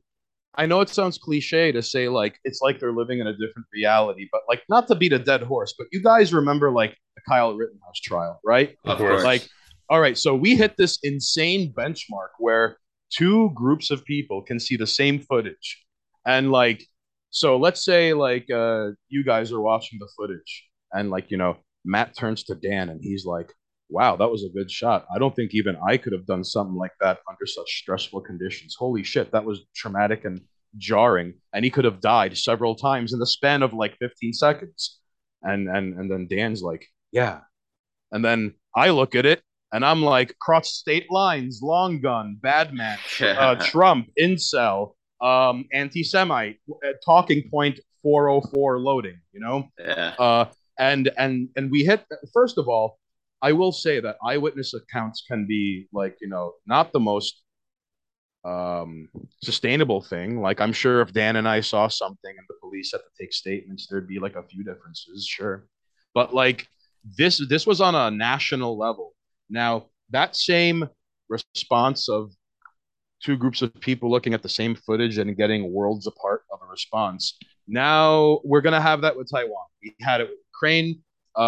You could have it with race about who you vote for. In fact, if you know one answer to any of these questions, you could kind of sort of safely assume what they think and believe in, like almost entirely. Mhm. Like, am I wrong? Like, No, you're right. I mean, like, it's a whole worldview. It's, yeah, Yeah. like, artificially constructed worldview that, he simultaneously, not to channel Uncle Yarv too much, but decentralized, but, universally adopted and from the top worldview that oh, permeates. And and so if you disagree with any of these things, you become a kind of outsider, you become what we are, and you kind of, have your own, beliefs that, your side propagates to a certain extent. yeah, it's not to ceaselessly show my zine, but in Cars and Women No, no, magazine number please. 4, there's this thing I wrote called the Ukrainian litmus test, and where like if you talk to someone and if they're pro-Ukraine, there is like there are better than Vegas odds in your favor that they will also believe in the follow. So like I don't think I've ever met someone who was like pro-Ukraine who also didn't believe in like the following, like if you were to cite like FBI crime statistics, that's what they used to call hate facts back in the day. Remember? Yeah. And Yeah. and if you and elderly people getting put into comas by melanated individuals on CCTV is white supremacy, which is my favorite. That is my favorite psyop of all time. That is no, because there's no. That is like the Voight Kampf test of like the early 2020s now. Yeah, Show yeah. someone footage of like an elderly woman getting stomped into a coma, and if they're like, "Oh, this is the face of white supremacy," you've got a problem on your hands now. Like, I hope you bought backup and the door's locked. So, but Yeah, no, no, it, insane psyop. it's my favorite psyop of all time. And just real quickly, just so we could round things out, because I know if there's anything you'd like to discuss before we retire for the afternoon, I would like to discuss ending bigly, if you don't mind, Oh, Dan. Oh, absolutely. 100%. Yeah. And Matt. The Canada question I wanted to get into. Go on though. Sorry. Yes. Well, ask away, dude, because Yeah. I could run my mouth about this endlessly because it's such a bizarre failing upward turn of events and how I ended up contributing to that thing in the first place. Yeah. But go So just ask to away, outline dude. for everyone, Stained. So Terror House put out an anthology. Originally, they had an anthology edited by Bill Marchand called "Ending Bigly: The Many Fates of Donald Trump," hmm and so this is a follow up. Ending Bigly, The Many Fates of Justin Trudeau, also edited by Bill Marchand. And there are a number of illustrious authors in here, but perhaps none more so than Mr. Haynes on the podcast right now.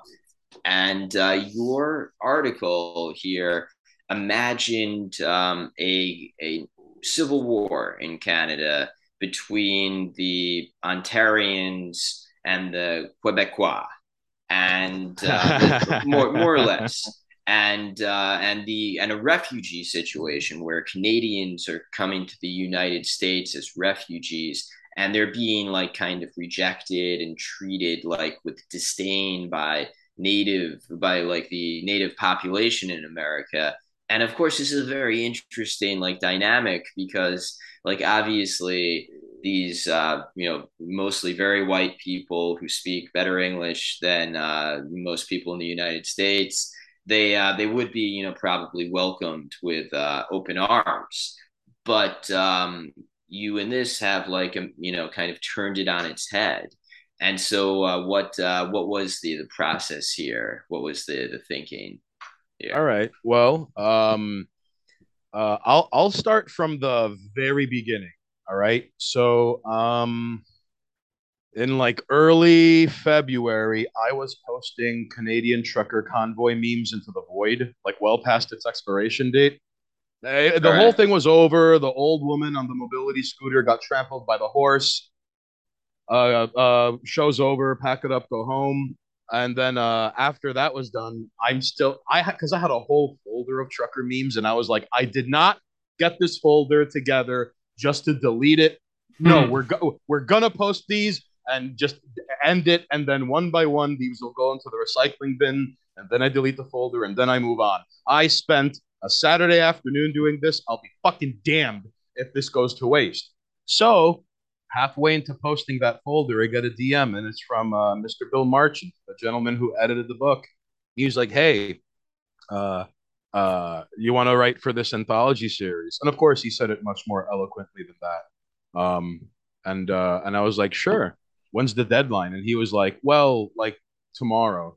And I'm like, that Ah, really doesn't like that's not like, oh man. And he was like, you know what? Like like listen, it's not just your work, it's other people's work, but like I'll extend the deadline for you. And I put everything on hold to work on this. So one thing I remember doing is because I've been to Canada twice. I visited two shithead internet friends of mine, one of who got married and he lived in a suburb outside London, Ontario, mhm. and which like was just a like first of all like as a fucking dirty burger going to Canada and it's like you guys got black people here. I think I saw a guy in a turban. Was he a Sikh? Like to realize it isn't just an entire nation of people named Doug who sound funny that went to the diner of the world and then ordered the tuna salad but got the chicken melt and went and didn't make a fuss over it. I was almost offended by how clean London was, how clean the streets were. Yeah. I didn't see any blood or gum. That was so weird for me. And not everyone sounded all oot and a boot and talked like that. But some did. And then at a later point, I met up with a shithead internet friend of mine who lives in Montreal. And I think it's safe to say that like the hottest women in North America come from Montreal. Hmm. Holy shit. It should be illegal. I remember how jarring it was not speaking French. In fact, like I remember one experience, it was like kind of a weird life-changing experience where like I went to this like my first day in Montreal, I go get coffee and Yeah. I go into the cafe and it's like, the little bell ring on the door and it's like, bonsoir, comment allez-vous, blah, blah, blah, blah, Yeah. blah. And I'm like, hey, can I get a large coffee? And I had never seen such powerful eye rolling since the last exorcism I've been to. Oh And man. then she goes, to stay or to go, sir. And now my initial thought was like, you fucking bitch. Like, what are you Yeah. talking to me like this for? What do we like? What did I like? If I just cartwheeled into the store and pissed everywhere, you have every right to come at me like this. But that didn't happen. And then there was this like moment where I stopped and I was like, maybe this is what like abuelo and abuela and like mom and dad had to deal with when they came to America. Like I'm making nice, trying to speak the language. I know she speaks the language, and she's using that as leverage against me. And it's only multiplied by this being in the form of like food retail. There's a register, there's a counter, Yeah. and to feel that on like North American soil was it's like it's the polar opposite of like seeing third world conditions on American soil, like when you go to the hood or parts of the South, Yeah. Yeah. Midwest, or like just go outside any major city for 3.5 hours, you could find hell blasted landscape, missing copper wiring on American soil. Hmm. So I'd been to Canada before, and it always fascinated me, and how like I hope this doesn't sound cliche, but um I felt safer in Canada, but I didn't feel free. Yeah, That's no, deep. that's kind of been I've been many times, including recently, pretty strictly on the Ontario side. Never really been far into Quebec. I've never been to Montreal. Mm. But yeah, it's I like it a lot. First of all, let me say you hear a lot of bad things about Canada. There's a lot of bad things to say about it politically, and a lot of bad things to say about some of the kind of Canadian urbanite culture. But obviously, the outdoor stuff is great, and yeah, it's kind of a fascinating place as you said with Montreal because it's distinctly North American. You wouldn't mistake yourself for being on any other continent, and in some ways, it is sort of an extension of the United States. Well, not so much Quebec, but the rest of it, like Ontario, is kind of an Oh extension. yeah, yeah, But and there's then these little differences. You feel like you're in the Commonwealth because you are, and you're under the yeah, Queen's protection. You feel safe but less free, as you said, and it is cleaner, and there are these kind of interesting northern elements. It's just these little, kind of like I was saying with California earlier, too, in a completely different way. It's like there's these subtle differences that you kind of just have to experience. Um, and I oh am a yeah. Canada fan. I'll say that I was really charmed. I hadn't been in like 5 years, and I went this like 3 weeks ago, actually. And Ah, how was it? I was kind of in a very outdoorsy area, so that's not necessarily representative of the nation as a whole. But man, I grew up going there a lot, and I was kind of like, and I hadn't really thought about it so much in the time that I Oh, hadn't been there nice. when it was Were shut down for you COVID or anything. were, But I was kind of were you recharmed hunting by it. were you hunting for Sasquatch in Calgary? Not exact. Well, let's say that I was because I don't want to totally dox where I was. Uh, But yeah, I was in an outdoorsy area, and I oh, was that's lovely, man. recharmed by Canada. And That and is. and and for the record, I know I made Canada out to be some sort of like desolate post-national, homogenized landscape. But the process of how I got around to writing this was I'm talking to Mr. Marchant, and he because like, for a while I used to joke about how like Canadian like we first of all we need like a Mariel boat lift to get like the Canadian dissidents out of the country and give them refuge in America, like Mr. Gio Panacetta. Like Mm-hmm. we need our favorite and best leads to like get them like refugee or political exile status in America, just so the that country becoming a parody of a parody will not consume some of our best and brightest minds. Mm-hmm. Our top And I used Because guys, shall we there are a say? lot yes, of great Canadians. yes, Let's say that. Yeah. hell, dude, Norm Macdonald was not only an honorary American hero, but the funniest man who ever walked the earth was a fucking leaf. Think about that. Yeah. All Damn. right.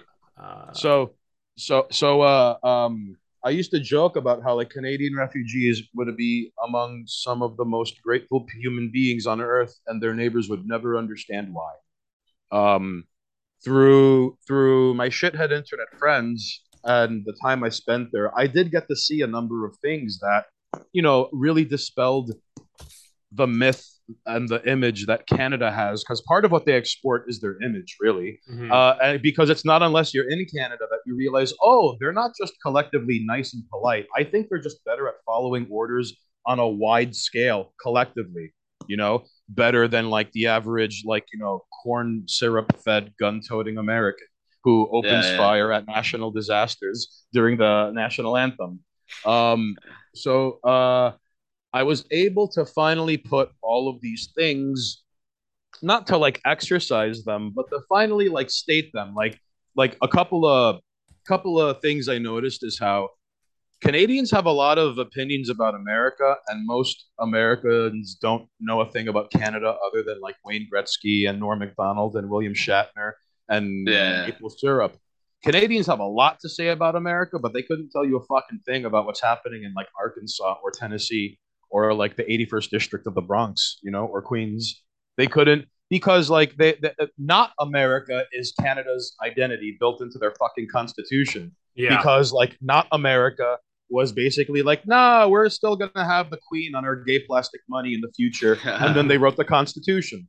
So no, and it's kind of funny too because like Canada also had like a Wild West, like an Old West, but like our Old West was filled with like cult leaders and con men and a lot of Yeah, yeah. violence. And over there, it was just like French Canadian pelt farmers, in a fucking canoe going like, you know, we have an ethno state.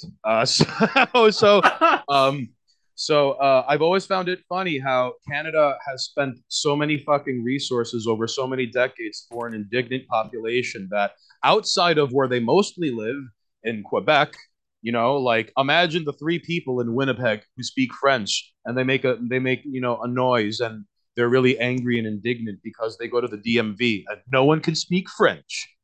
Hell, because if you want to run for public office in Canada, you have to be bilingual. Like it's such a weird like the Canada is so weirdly beholden to the French. I guess because they are the first minority built into their constitution that way. Um, but no, it's a really weird. Second of all, like Canadians have more in common with their fucking American neighbor to the south than they do to the province next door. Yeah, no Like doubt. Yeah. the provinces of Canada are all like weird separate parts of a world map. But like Yeah. I kind of touched on this in the first vignette of Oh my yeah, piece. yeah. And that was Sunshine. surprising to me because I didn't really think of Canada. I knew that like Alberta is very different from say Quebec, but like I Yeah. didn't realize that like yeah, I guess people from Newfoundland they have Oh, a different culture than people from Ontario. right. But on top of that, like different provinces have put up like tariffs on one another. Like the ethanol for the truck in Calgary has to be this percentage, but then the ethanol in this. There's a at Mr. Marchant's recommendation when I bought up the Canadian refugee thing, he was like, "Have you ever heard of Sunshine Sketches of a Small Canadian Town?" And I'm like, "No."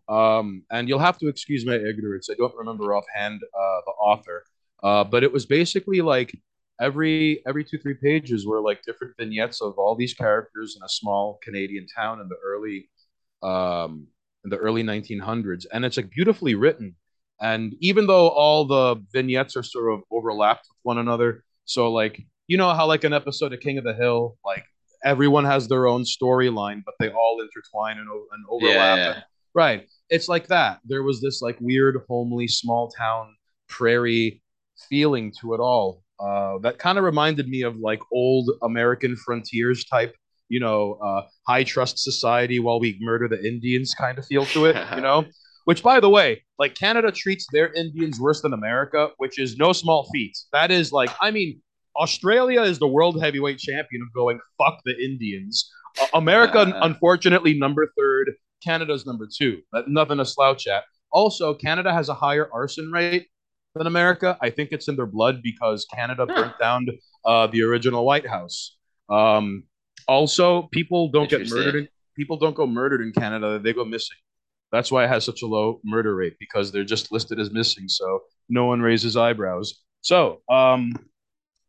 I read Sunshine Sketches of a Small Canadian Town and I'm like, this is genius, but I can't have the lives of these people fleeing Canada overlap.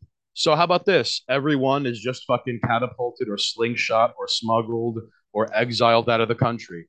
So I kind of served it where like we forget that Canada is part of the British Commonwealth.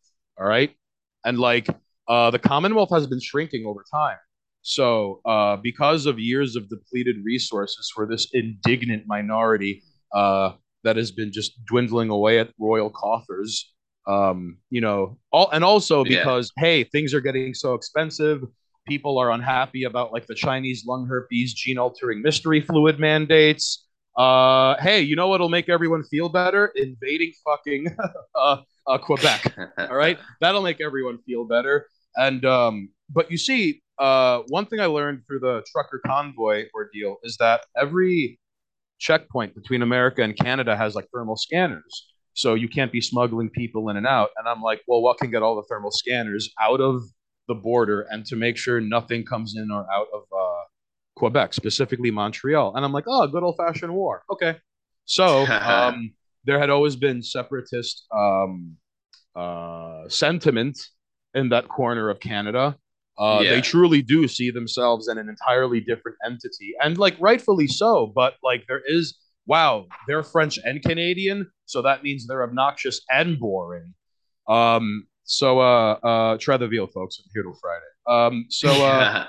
So I figured, okay, that removes all the thermal shit outside the border. Now it's like fair game. It's open season, and now people can get out of the country. And like one guy Yeah. liquidates his 401k and his MetaMask and sells everything he can to get out of there. There was one vignette I'm particularly proud of, where like Frank Castle wins the Nobel Prize. Oh, I was gonna Because like ask you about that. Yeah. Like, because what's the Frank Castle connection here? uh, Because, like, yeah, he's obviously like an internet celebrity, and I'm reading well this. I'm just like, oh, how'd this guy get into well Aziza's story? not to toot my own horn here, but my very first mutual on Twitter is a gentleman by the name of Neworks. All right, and he edited some video for Frank Castle back in the day. So you know how $1 million extreme videos would sometimes have like accompanying text, where it'll just be like a wall of text for like half a second, Yeah. and you have to pause it to read it. The So time goes by, and Neworks is editing some videos for Frank, and Frank's like, I need some writing and I need some text, and Neworks is like, I know a guy. So on the Providence Pride Parade, Frank Castle video, and Oh, I know on that one. Operation the Gay Yeah, Pride. yeah Yeah. yeah, yeah, that's a and good in one. the one where he has the press pass, I think in Atlanta, um, I think I and know that he's just one. like walking around in public with a GoPro. At one Yeah. point, he screams at someone, Hmm. going, "He's got a knife!" And like he clearly doesn't. Right. Right. So for those two videos, I sent some writing, a lot of which he used. So that, and you know what? Interesting. Frank was really nice enough to be like, when the second video was uploaded, he just tweeted like, "Oh, it was edited by this and this, audio done by this," and then a follow up tweet going, "And writing done by this guy." No, that was Yeah. the first time. The second time, he was like, "Follow this man," That's and then awesome. Nice. and Yeah. then I got some followers who, some became mutuals I'm still in touch with. One became a really good homie of mine. There's a guy Nice. named Matty Furious who's edited videos for MDE and Frank Castle, and he pivoted and became this ridiculous full-time crypto artist who, like, listen, I don't know the first thing about art or art theory. I'm an uncultured slob. I likes what I likes and I know what I likes. All right, Yeah. but like, I collaborated with Matty Furious in making some like Super Predator NFTs, and the sale of one of those was the startup capital I needed to make Queen's Trash. That's awesome. Wow. And this guy is like a ridiculous artist whose shit I can't come up with of like a peer or an equal. And we crossed paths because fucking Frank Castle was like, follow this Yeah. Well, you guy. And must Wow. know John Pellick as well, then, right? oh yeah, Yeah, yeah. yeah. He's a friend of mine in Meat Space here in LA. Oh, that's lovely. Yeah, yeah. Please tell him I send regards. I will. Yeah. So I figured, you know what, like at no point was Frank obligated to do that. At no point was he obligated to like, in fact, like I remember one time I hassled him for a retweet, pun intended, and like and he did so within seconds, and I was like, holy shit, that was really cool. And he was like, nah, bro, like it's no big deal. And like, because I understand how some people are weird about asking for that, or like weird about getting those requests, but like I was a nobody, and he had a sizable following at the time, and he's got like an even bigger one now. But like now I'm one step above nobody. So like sometimes, hey, can you retweet this? And it's like, hey, you don't suck. All right, come on in. I try to be at least I dare as say you have helped me, Haynes, in that Yeah. regard with some very propulsive tweets. So nah, thank you bro. very much. If it's over the fence, it's a home run. Like I don't. It doesn't like no, dude. That shit's fucking hilarious. You kidding me? Thank you, So man. so so no. I figured all right, to make sure no one knows of any war crimes or atrocities carried out by the Canadian military against the French Canadians, there would be like an internet kill switch, like a blackout or something. But nature finds a way. So the only footage being captured of this entire ordeal is Frank Castle and his GoPro. All right. So he ends up reluctantly against the wills of the establishment and the powers that be. He wins the Nobel Prize, and John Pellick accepts the award in his place and reads the Navy SEAL copy pasta to a quiet audience that doesn't get it. And then he meets up with Frank Castle, and Frank Castle orders a fucking bacon, egg, and cheese, and he already has the GoPro running. And the guy behind the counter is like 350. He's like, no, I should get it for free. I'm a war hero. And the guy just kind of like, all right, just he seemed familiar from the Facebook videos. Even the old timers knew what this man's deal was. That big fella that went to Canada that won some award that no one wants to give. Even the Dominican bodega owner was able to piece this together. And he just kind of shrugs his shoulders and slides the bacon, egg, and cheese across the counter. So yeah, I mean, listen, if you're not having fun, you're doing it wrong. So it was really fun to write this, because yeah, I was able to exercise all these not grievances, but things I noticed that were startlingly different between America and Canada. Mm-hmm. But on the other, and honestly, I don't have anything to say bad about the country, but like I finally understand why Cubans, they're like, hey, we love Americans, but fuck America. Yeah. So like I get it now. It's like, hey, like Canadians for the most part have been some of the dopest, sharpest, funniest, considerate people I've ever met. And I don't mean polite, considerate. I just mean like facetious, Yeah. But like fuck Canada. Like Yeah. Now, One can did you definitely start writing this before Ukraine? Because it's kind of like eerily prescient of like, we have a big European war going on now and like with a refugee situation. And so I'm reading this and it's kind of like, well, what if that war were taking place in the country least likely to ever have an armed conflict? Well, maybe not these days, but like, it certainly has that stereotype. And so I'm wondering, was this influenced by the festivities in Ukraine? Oh no. That was a lovely and splendid accident. That's what I mean by like failing upward. Like this started with me posting fucking trucker memes into the void, and then I get asked to like be a part of this thing. Which, by the way, there were some people like Geo wrote a piece, Mountain Dandy wrote a piece, Dogbot wrote a piece before he got nuked. People wrote gold that I'm really, really, really proud of to have like stand shoulder to shoulder with. And this guy just gave me a shot based on nothing, really. Like, which is kind of a like looking back on it, it's like, wow, you gambled everything on pictures I was posting after this political thing that got crushed under heel. Like, and you're asking me for words? Okay. Which, what a weird, insane gamble, which turned out to be a hell of a lateral move, I suppose. So yeah. Being able to put these thoughts to rest, I suppose, For sure. like I always wanted to write about this to some degree. I just didn't know how. Like, all right, like have you fellas ever seen like the George Romero like Of the Dead series? Oh yeah. Mhm. Yeah. So like he kind of sort of touches on things like race and class and how all you need is a minor fuck up for people to lose all common sense. It's just like the window dressing is zombie apocalypse. Yeah. So this turned out to be a very not to beat a dead horse, but like it was serendipitous because like, wow, look at this thing that's happening in Canada. LOL, truck memes. And then a week later, hey, you want to write for this thing? And Yeah. you know what? Like not doing it was not an option. Like I Absolutely. it quite literally came crashing through my roof and landed on my doorstep.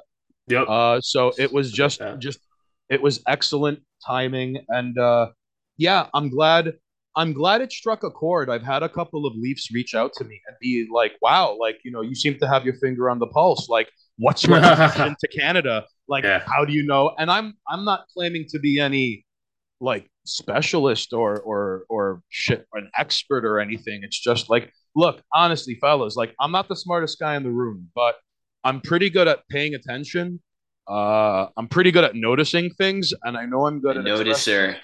Yeah, and I know I'm good at expressing myself, whether it's like talkity talk or writing or with images. So I felt that, I knew I wouldn't be the only person who would read that and be like, yeah, pretty much. Like Hmm. yeah, it is like that. And I tried really hard to make each vignette be like believable. They all weren't just like white people. Like there was like not only a French Canadian woman who just gets her day ruined at a Texas diner, because because think about it, like now fucking Americans have to pay tax dollars to fucking shelter these refugees they didn't vote for. Fucking ungrateful Canadians with their han han wee wee. And then the French Canadians got some fucking nerve when they come here because they're like, we're your neighbors. We live next door to you. Can't you recognize our accent? And it's like, no, because they've never been to your country. What the fuck does your accent have to do with keeping the lights on? They're and this, so you see this French Canadian still retained their indignity when being so graciously all right. So, Yeah. but then there was also a vignette of a man who left Montreal because he like he has like he stutters and he has a learning disability, so he can't learn Yeah. French, and his life is a fucking living hell. And like the treatment of people who don't speak French in that part of Canada, like it's fucking horrifying, and no one ever talks about it. Kind of like there are problems in every country no one wants to talk about, Yeah. like in how Japan there's a homeless problem no one wants to talk about, and part of it is to save face. But Mm. also, like the diaper manufacturers in Japan, their biggest customers are now the elderly. No one talks about this. All right. Mm. So, like in Canada, um, first of all, yeah, there is racism. Okay, of course, there's racism everywhere. But the weirdest discrimination and antagonization of people are the French speaking French Canadians towards those who don't speak French in Montreal. Um, it Interesting. it's really cutthroat and heartless. So no, like all these idiosyncrasies and all these little small details, yeah, I fictionalized them, but like I'm really proud. In fact, like this has kind of been not the underpinning of a lot of my work, but like, listen, first of all, I wouldn't sell anything I wouldn't personally wear or buy or want to read. All right. And Yeah. especially with the writing stuff. I guess um I I wanted to like, and this means a lot to me to do it with writing, because like shirts are one thing, flyers are another. The zine is really touching when people hit me up and they're like, wow, like this is incredible, this is great, keep up the good work. Okay, and that's always like that always makes a good day great, and not so good days even better. But what makes it so profound for me is that like it validates me going through with it in the first place. Yeah. Like I knew it was a good idea out the gate, and then people responding this way, like, no, you are simply confirming or reaffirming this notion that kind of got it moving in the first place. So to even write about something so far outside my wheelhouse, like fucking Canada, and again, I'm no Yeah. expert, I've only been there twice, but like it left an impression on me.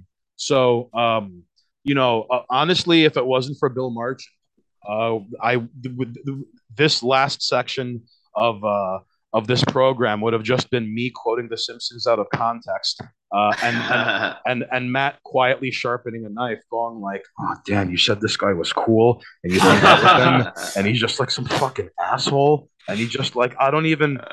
He's even quoting the older shitty seasons. What's his problem? But no, I'm so glad you enjoyed the book. Yeah, no, no, it's really good. And I don't know if we hit on Cars and Women enough and Super Predator, but what you have here is really special too. Like Cars and Thank you, man. Women, yeah, this issue that you gave me the other night, you could say a little thing about how you say that every issue is unique. And so I saw what you meant by that because you gave me the issue and you opened it up, and there's a space from the desk of Stained Haynes where you write personal messages in there. And so I've got this one right here. Year of our Lord, August 4th, 2022. Dan Baltic received this by hand. His number one guy. And yeah, no, I Whoa, mean it's Dan great. Baltic needs me. Dan Baltic does need you. You Needs you know, for the pod. you know what, man?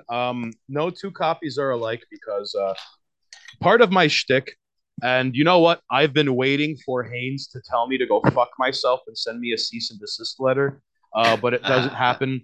Whenever I post a Gutsto Girl shirt, I always tag the Utz Pretzel Company in it on Instagram and on Twitter, and I'm waiting for the day they send me a cease and desist letter and tell me to stop.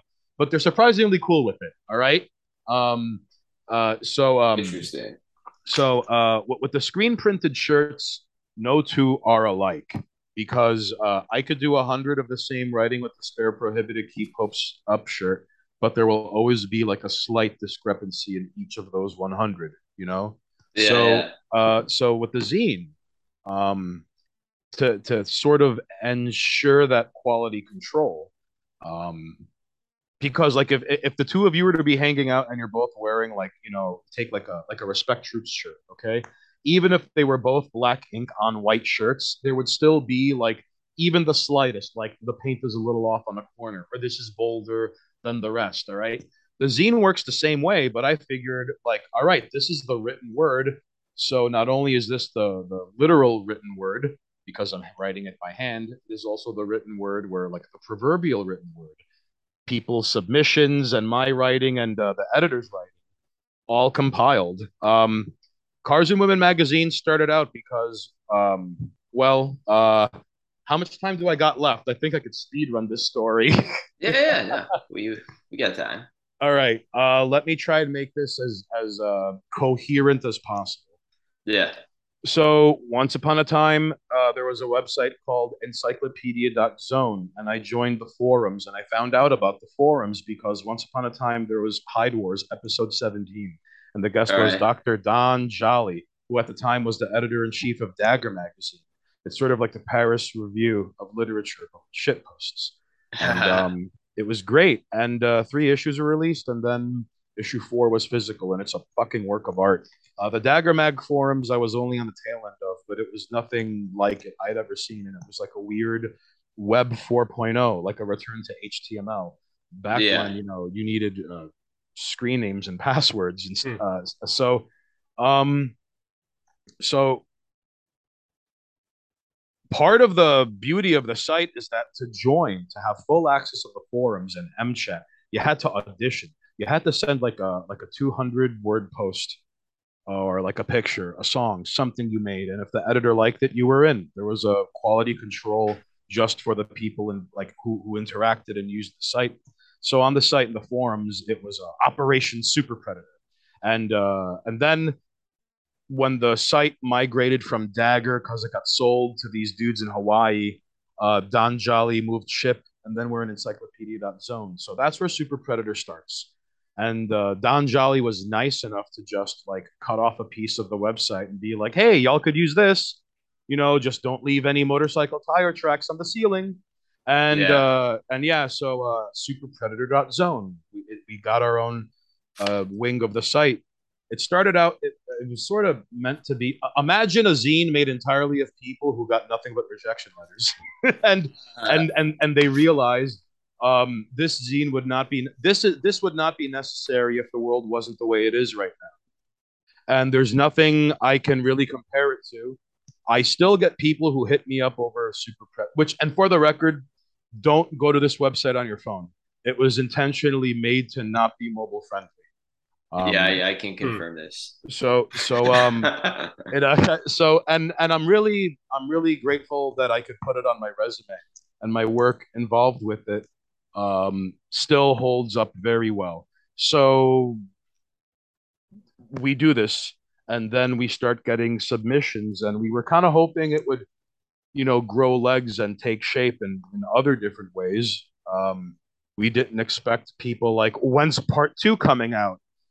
Because it was like in the back of issue one, it was sort of like, hey, Super Predator's public domain. Add to Super Predator. Take away from Super Predator. Post Super Predator on bus stops because no one owns the truth. In fact, if you edit it or add or take away from it, it makes it even more true. Have fun. Yeah, Go yeah. take it. Run with it. Um, and then it sort of became a thing of its own. So then issue two happened. And around that time, Trump got elected. No. Trump was in office. Biden got elected. And I'm not going to lie to All you. right. Like, no one saw Biden winning the election. It's just sort of sad how, like, it's so under, even Super Predator was caught off guard. So then the Hmm. Capitol Hill thing happened. And that was the last online update. And then here's what happened. Okay. So, from February, March, and April to May, we would have like meetings where it would be like all the founding members and the head of every department. I'll just try to make this as quick as possible. Let's say we're all in Super Predator. The editor in chief is like, "All right, go. What do you got?" And you, Yeah. Dan, you're like, "All right, we should have more Alex Jones public access live streams with call-ins because now I have a video puppet rig and a burner phone to take even more calls. All right, Matt, what you got?" And you're like, "All right, we need more online content because a lot of the traffic funnels in through the website, and then through the website, that's where people end up in distribution, print copies, looking at other links and articles. All right, Wells, what do you got? We should really be working on number three, the physical copy of number three. You really need to be working on that. And then you go down the boardroom table. And then, all right, you, Haynes, what do you got?" And I'm like, I keep getting people saying they want the things on coffee mugs and shirts. So I've had to tell 17 people to go fuck themselves because I don't have an answer for that. We could, I don't know if you guys have ever heard of NFTs, but like people are making Yeah. good money making digital dog shit, and what we do is better than digital dog shit. I would wager it's better than okay. So I don't Yeah, mean yeah. to compromise anyone's artistic integrity here, but there are a number of moves we could be making, and I believe we should be looking into these things. Um, and then we repeat that in March, and then we repeat it in April, and then we repeat it in May. At some point during all of this, um, well, before this, I was elected community outreach for Super Predator. I didn't vote. There was an election, and they were like, "Yeah, this guy talks to people with a fucking luchador mask in public. He's good with talkity talk. He's in." So that's how I got a number of submissions, and that's how a few people became fellow Super Predators. One of them being Anatomy of the Heads, aka A of the H on Twitter. And he's like, hey, and Mateo is old as time. Hey man, I love your site. Hey, thanks. What's up? And that's not my site, but I'm a founding member. Oh, Hmm. cool. Hey, and all right. And, hey, so what about these submission things? And I'm like, you know what? Fuck it, dude. Give it to me, and I'll give it to the editor by hand. So A of the H holds the record of sending us something, and then I hand it to the editor. And minutes later, the editor is like, "Get me pictures of Spider-Man. What's this man's story? What's his deal? What's he like? Where's he from? This is very good writing. Keep him on board. Put him in the Rolodex." And it's like, we've worked to the death with deadlines hanging over our heads, and this guy never fucking budged for a thing. I sent him A of the H's writing, and this guy, like, he's jumping up and down, and now he's threatening me by text message. So that's when I knew, like, oh wow, like there's got to be something to this guy. So we talked, we got to know each other, and like, uh, he saw some of the same weird shit I saw growing up, like Freakazoid, The Tick. Oh yeah, Um, no, I love those. yeah, and it's funny because like you know how exotica music is like a bunch of honkies imagining what the jungle music is like. So Yeah. like him and his band is like inverse world music where like imagine three dudes in a sweaty Indonesian jungle, but they like Steely Dan and black metal and like early Yeah. Mr. Bungle. So it's like inverse exotica music. So no, he hits me up one day and he's like, "Dude, let's just start our own thing." And that was like almost a year ago. Yeah. In fact, when issue 6 drops, it'll be 1 year Oh, of sweet. Cars and Women magazine. Yeah, and And so it what you have here, you have poetry, you have fiction, you have commentary, and it's all done in this kind of like DIY real zine format. So like what we were talking about earlier, there's a magazine revolution. A New Right listener, Corporate Clark, tweeted about this. But I like to think that Cars and Women is and Super Predator you really channeling the spirit of the '90s scenes, and that's cool to see. oh, I appreciate that, man. Thank you. The aesthetics are a very deliberate choice. I have to give a lot of credit to well, the art department of Super Predator. They're like just flawless. But A of the H, he's responsible for the layout of Cars and Women magazine. Of course, being a fellow Super Predator doesn't hurt in terms of like taste and aesthetics. But he's just so all right. Quick little story about A of the H, all right, fellas. So Yeah, I find it fascinating how this guy who lives on the other end of the earth that I've never been the same physical room as, like, we've collaborated on things. Like, I've given him vocals for stuff to put on, like, the Ngram Records compilation, like with his band, Anatomy of the Heads. yeah, Like, I've put up flyers of like his stuff, like in my city. Like, we got this thing up and running. And he's the architect of queenstrash.com actually. Like that's yeah. why the website and the zine sort of go like fit like hand in glove. So like even though collaborating and doing all these things are like easy peasy 1 2 3, here's a perfect example of like language barrier. So like and it's no one's fault. I just think it's hilarious. Like one day he DMs me on Twitter and he's like, "Hey man, I need your help. Can you help me come up with a good header for this email?" And for like an hour and a half, I'm like, "What the fuck is a header?" And I Yeah. even and it's not until I realized like, oh, that's how people outside America, that's what they call the subject in the email. And I lose an hour and a fucking half over like such a even though like we've made music and art and this thing that people subscribe to that I handwrite and I mail with a thank you letter and I'm always harassing the ladies at the post office at like 4:57 p.m. every day. Like and I'm the reason they're late a couple of minutes because and yet he's like, "Hey, can you help me figure out a fucking header?" The fuck is a header? This fucking guy. What? Who the fuck does this Indonesian Doctor Doom? What the fuck kind of low level you've been punked? Kind of. Am I on candid camera? Does this cocksucker have my fucking living room bugged? Header. What the fuck does head? And then an hour goes by, and I'm like, oh, it's subject. Derp. Yeah. Like that's Yeah. right. So no. Just the trials and tribulations of making art and willing things into existence. Like that's just remember, folks. Common goals outweigh common interest, and once two or more people are involved in something, communication is the most important thing. I'm living proof. You're doing a great job of it, Haynes. And yeah, just again for everyone, Cars and Women magazine, Queen's Trash, 718 TV. These are, the type them into Google. You're gonna find what you need to find, and you're going to find awesome shirts. You're gonna find these great DIY zines. And Haynes, you're producing like real, real guerrilla art, I would say, and that's cool shit. Thank you, man. I think I will say one thing though. Matt, the things we kind of discussed earlier about like, this like gritty, real in your face thing becoming like canonized into this like, neoliberal globo homo gay Yeah. oligarchy centrist bland one size fits all like ordeal.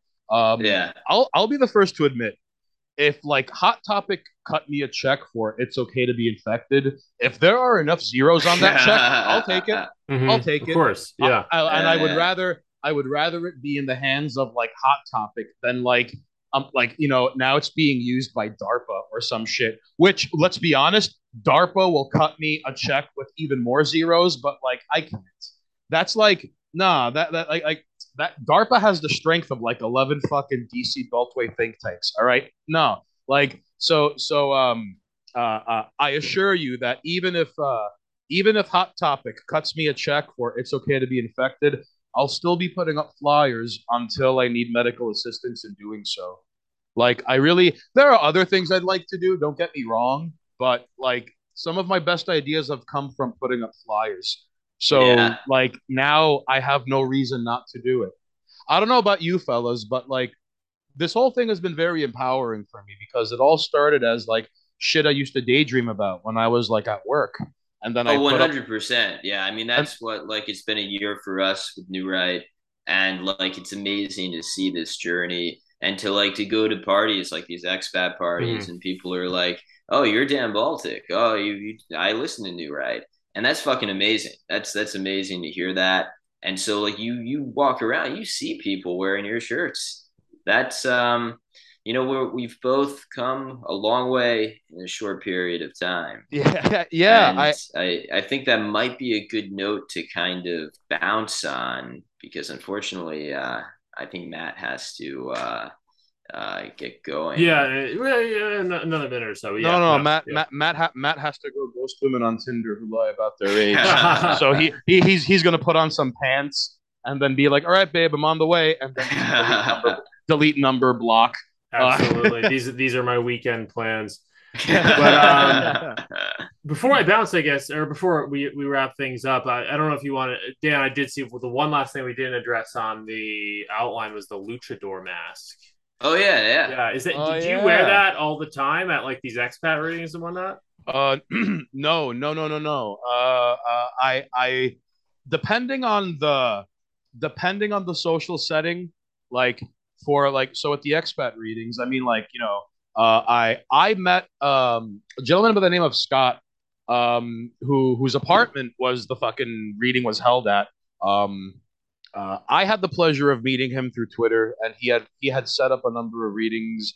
Him and excuse my ignorance, the guy who looks like Fidel Castro, the Latino fellow. Manny, Manny, Yes, Manny. He's thank a you. former guest, Manny Yeah. Marrero.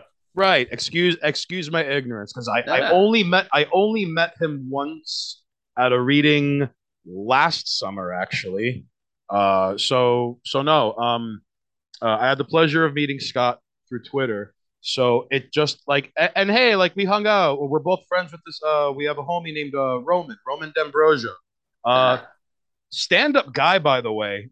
He's a playwright and he's written gold. And he actually Oh, sent right. He was us. just on the Beautiful Toilet, Nick Dollander's Yeah, podcast. Yeah. yeah. He sent us a one-act play for issue 4 of Cars and Women called Oh, Gorilla sweet. Days, and it's flawless. And we occasionally get emails where people are like, "Not enough Roman in issue 5. What the fuck is your problem, Yeah. fatty?" And I'm like, "Thanks for subscribing." Like I don't know why they feel like entitled shareholders, but okay, I'll see what I could do. But no, so like if it's someone I know and I've met and we've hung out or at least have spent time around one another, yeah, like I'll pull through like under like normal circumstances. If I don't know a person, like for example, one time Roman and I crashed an art gallery and we didn't know anyone there, so it was like, all right, wearing the mask is better than just like, you know what I mean? Oh, yeah, totally. Yeah. Yeah, so Yeah, it yeah. sometimes depends on the set and setting. Um, I'm always surprised how receptive people are to the mask, even in public, even like in the fucking street. Yeah, Yeah, yeah. well, Like it is iconic. I mean, my comment on it is, Dan, you and I have talked about like if and when we'd ever have the opportunity to like a video podcast or like Yeah. other people do those, and like what if we got invited? What would you do? What would I do? Because we don't really face fag, so to speak. But it seems like something like a luchador mask where it's because you don't want to be like some lame thing where you're like just censoring your face. That seems a little self-important or something. But if you go ahead and actually have like an iconic thing that you always do, like a luchador mask, there you go. You've kind of cracked the code. So oh it's well, it's not a bad look. well part Not of it bad at all. And thank you. I mean, I think part of it. Well, first of all, there is this difficult to articulate but beautiful, mildly sinister, and kind of cool aesthetic of just like dudes wearing masks or just like Totally. masks in Yeah. general. All right. And there's something particularly, I don't know what to call it, but once you have two or more people and everyone is wearing masks, there's like, it's something in the air. You can't quite put your finger on. It's mildly sinister, but very Eyes cool wide and shut. badass. Yeah. Yeah. Yeah, Yeah, or when you see like the fucking Basque separatist movement, and it's like 50 dudes in the woods, all with balaclavas and black masks. Like that's like it's kind of dope. I'm not saying ISIS is cool, but like they're wearing masks, they know what they're doing. Oh yeah. Aesthetics Uh, yeah. matter. Guys, you know what mask I'm wearing? I'm that wearing a Shiba Inu mask. nice.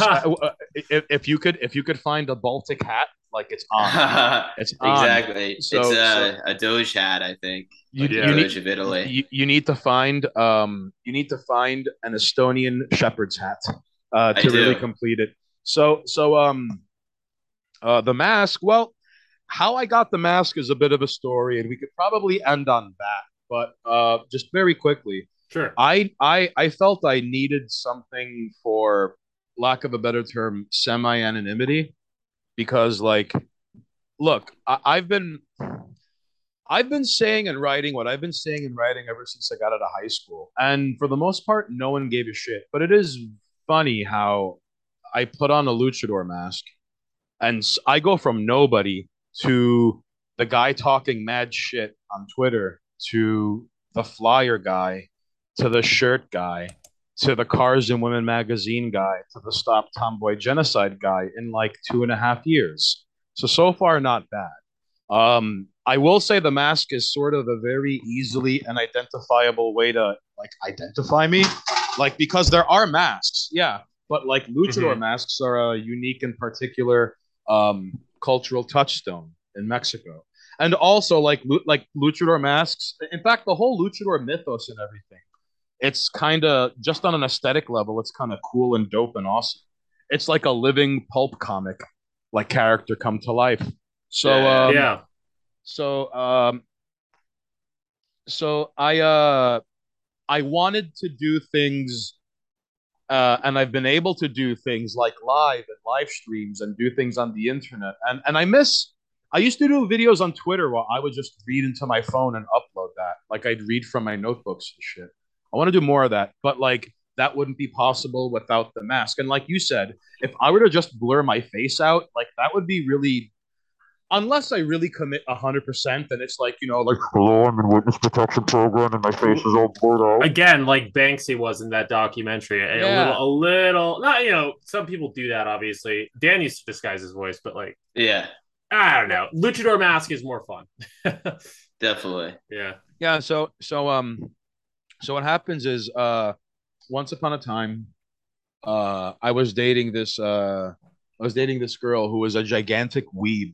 All right. Hmm. And one of her favorite things was a Sailor Moon. So for All right. Of Halloween, course. she dressed up, which, like, by the way, like, yeah, I know everyone has a fun time in their city on Halloween.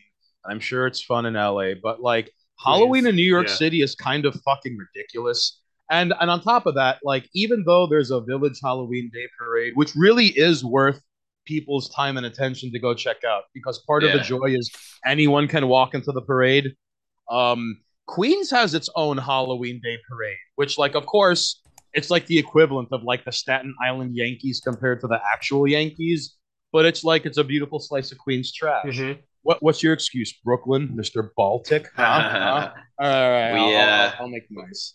no, we gotta keep up here. We gotta do a Park Slope Halloween parade. so Be the gayest parade in the city. Oh no, ours is in Jackson Heights, which is one of the highest LGBT populations. So Seriously, good Jackson luck Heights? good luck trying to out gay us, buddy. Uh, I forget if it's in East Elmhurst or Jackson Heights, but in one of those areas, it's a particularly high percentage of LGBTQ people, which again, super diverse, and no one picks on them because everyone self segregates and everyone knows better. All right. Not all that's New right. Yorkers are like angry, cursing. I'm fucking walking here, like guy who's willing to run you over. Just some of them. So, um, At the Just the good time, ones. yeah, the honest ones. So no. So I wanted something. I needed something to put over my work clothing because at the time, and this is the only real thing I miss about going into an office, getting to dress up like I'm a fucking goon because my Yeah. my my uniform for the longest time just used to be like, trench coat, like slacks and shirt and tie and briefcase. And if all of that is black except the shirt, well, the shirt is white. Oh, like people can't tell if you're like, are you here to collect on some oops insurance for the Bonanno family? Or like, are you Homeland Security? What's your deal? So I needed For something to wear. our listeners who have not met Haynes, he has the physicality of a refrigerator. He is very formidable. So that's yeah, and in Yeah, a so big way, not you know what I mean.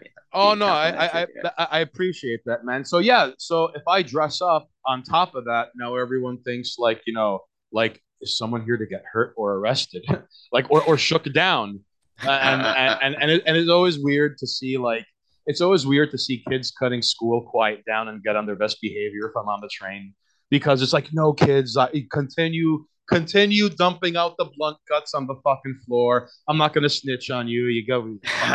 Anyway, so I needed something to put over my work clothing, and I go to Halloween City, which is not far from Union Square. Now, I don't know if this makes sense to you two gentlemen or any of the ladies and jerks listening at home, but let's say you're cooking and you need a lime and you go to the supermarket and there's like a pyramid of limes, but like one lime in particular like presents itself to you.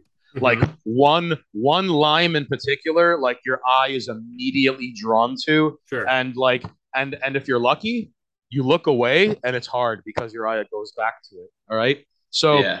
that same way, I walk into Halloween City and I go to the section where it's just an entire wall of masks and it was like in West Side Story, where like that fucking Guinea Dago Wop falls in love with Maria, and it goes all like soft Yeah. focus, and It's like love at first sight, and it's also right. So all the other masks just faded away to my peripheral and became blurry, and it just as if it were revealing itself to me.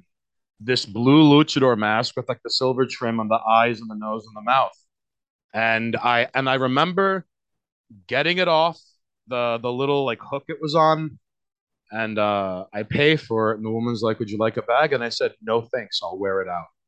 And I take it out the Very package, cool.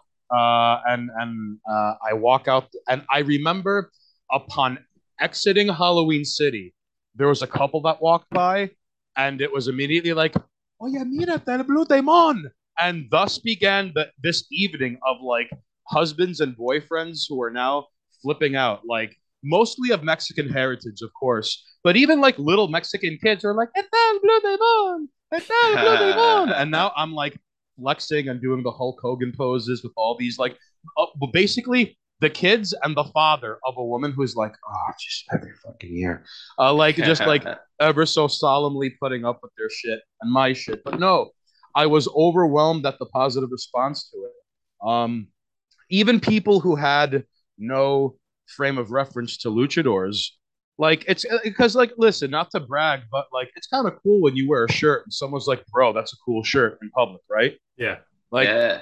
so it's kind of like empowering. Like if someone's like, yo, that's a sick mask, son. Excuse me, I will strut for the next few blocks. I'm gonna ride this out for a while.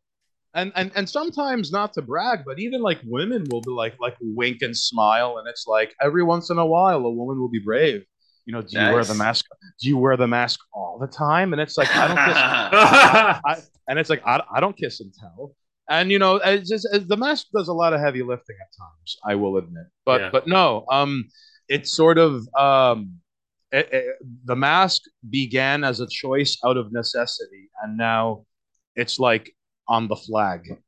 Like now it's buried in the foundation. You know what I It's mean? your Word. handle, it's your avatar on Twitter.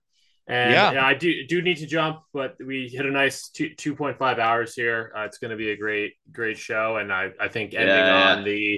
the Stain Haynes almost like the origin story is not a bad way to go out here. yeah, The dude, origin of the luchador. dude. Thank you so much for having me on, Sure, really enjoyed meeting you online. Yeah, and Yeah, dude, yeah. Thank you for uh, coming on. yeah. It's an honor, man. Listen, what you guys are doing is great because DIY psyops come in like many shapes and forms. And even though it is a weird, open-ended, not broadly defined term, like dissident and the new right, and I just think people have to label things they don't understand or things they're afraid of. You know, hmm Absolutely. I'm not saying we should reject that label outright, but it is something that is often laid at our feet by people who would want nothing more than to watch us like pick up pennies ahead of a steamroller. You know. Yeah, Um, yeah, but that being said, it's abundantly clear that you strike a chord with people, and others pick up what you put down. Um, if not just by virtue of the guests you've had on, but like Dan, people like tell you they fuck with your shit. And let's be yeah. honest, like it's a very empowering thing because that makes you go, all right, it was a good idea to go forth with this, right? Absolutely. All Yeah. I right. mean, when you like hear validation in meat space, it reminds you that this thing you're doing on the internet is real. And absolutely. Right. that's some good shit. So fellas, thanks for having me on. It was a blast. Sure thing. Thank you for coming on. Yep. You have both have a great rest of your Saturday. I'm gonna stop recording.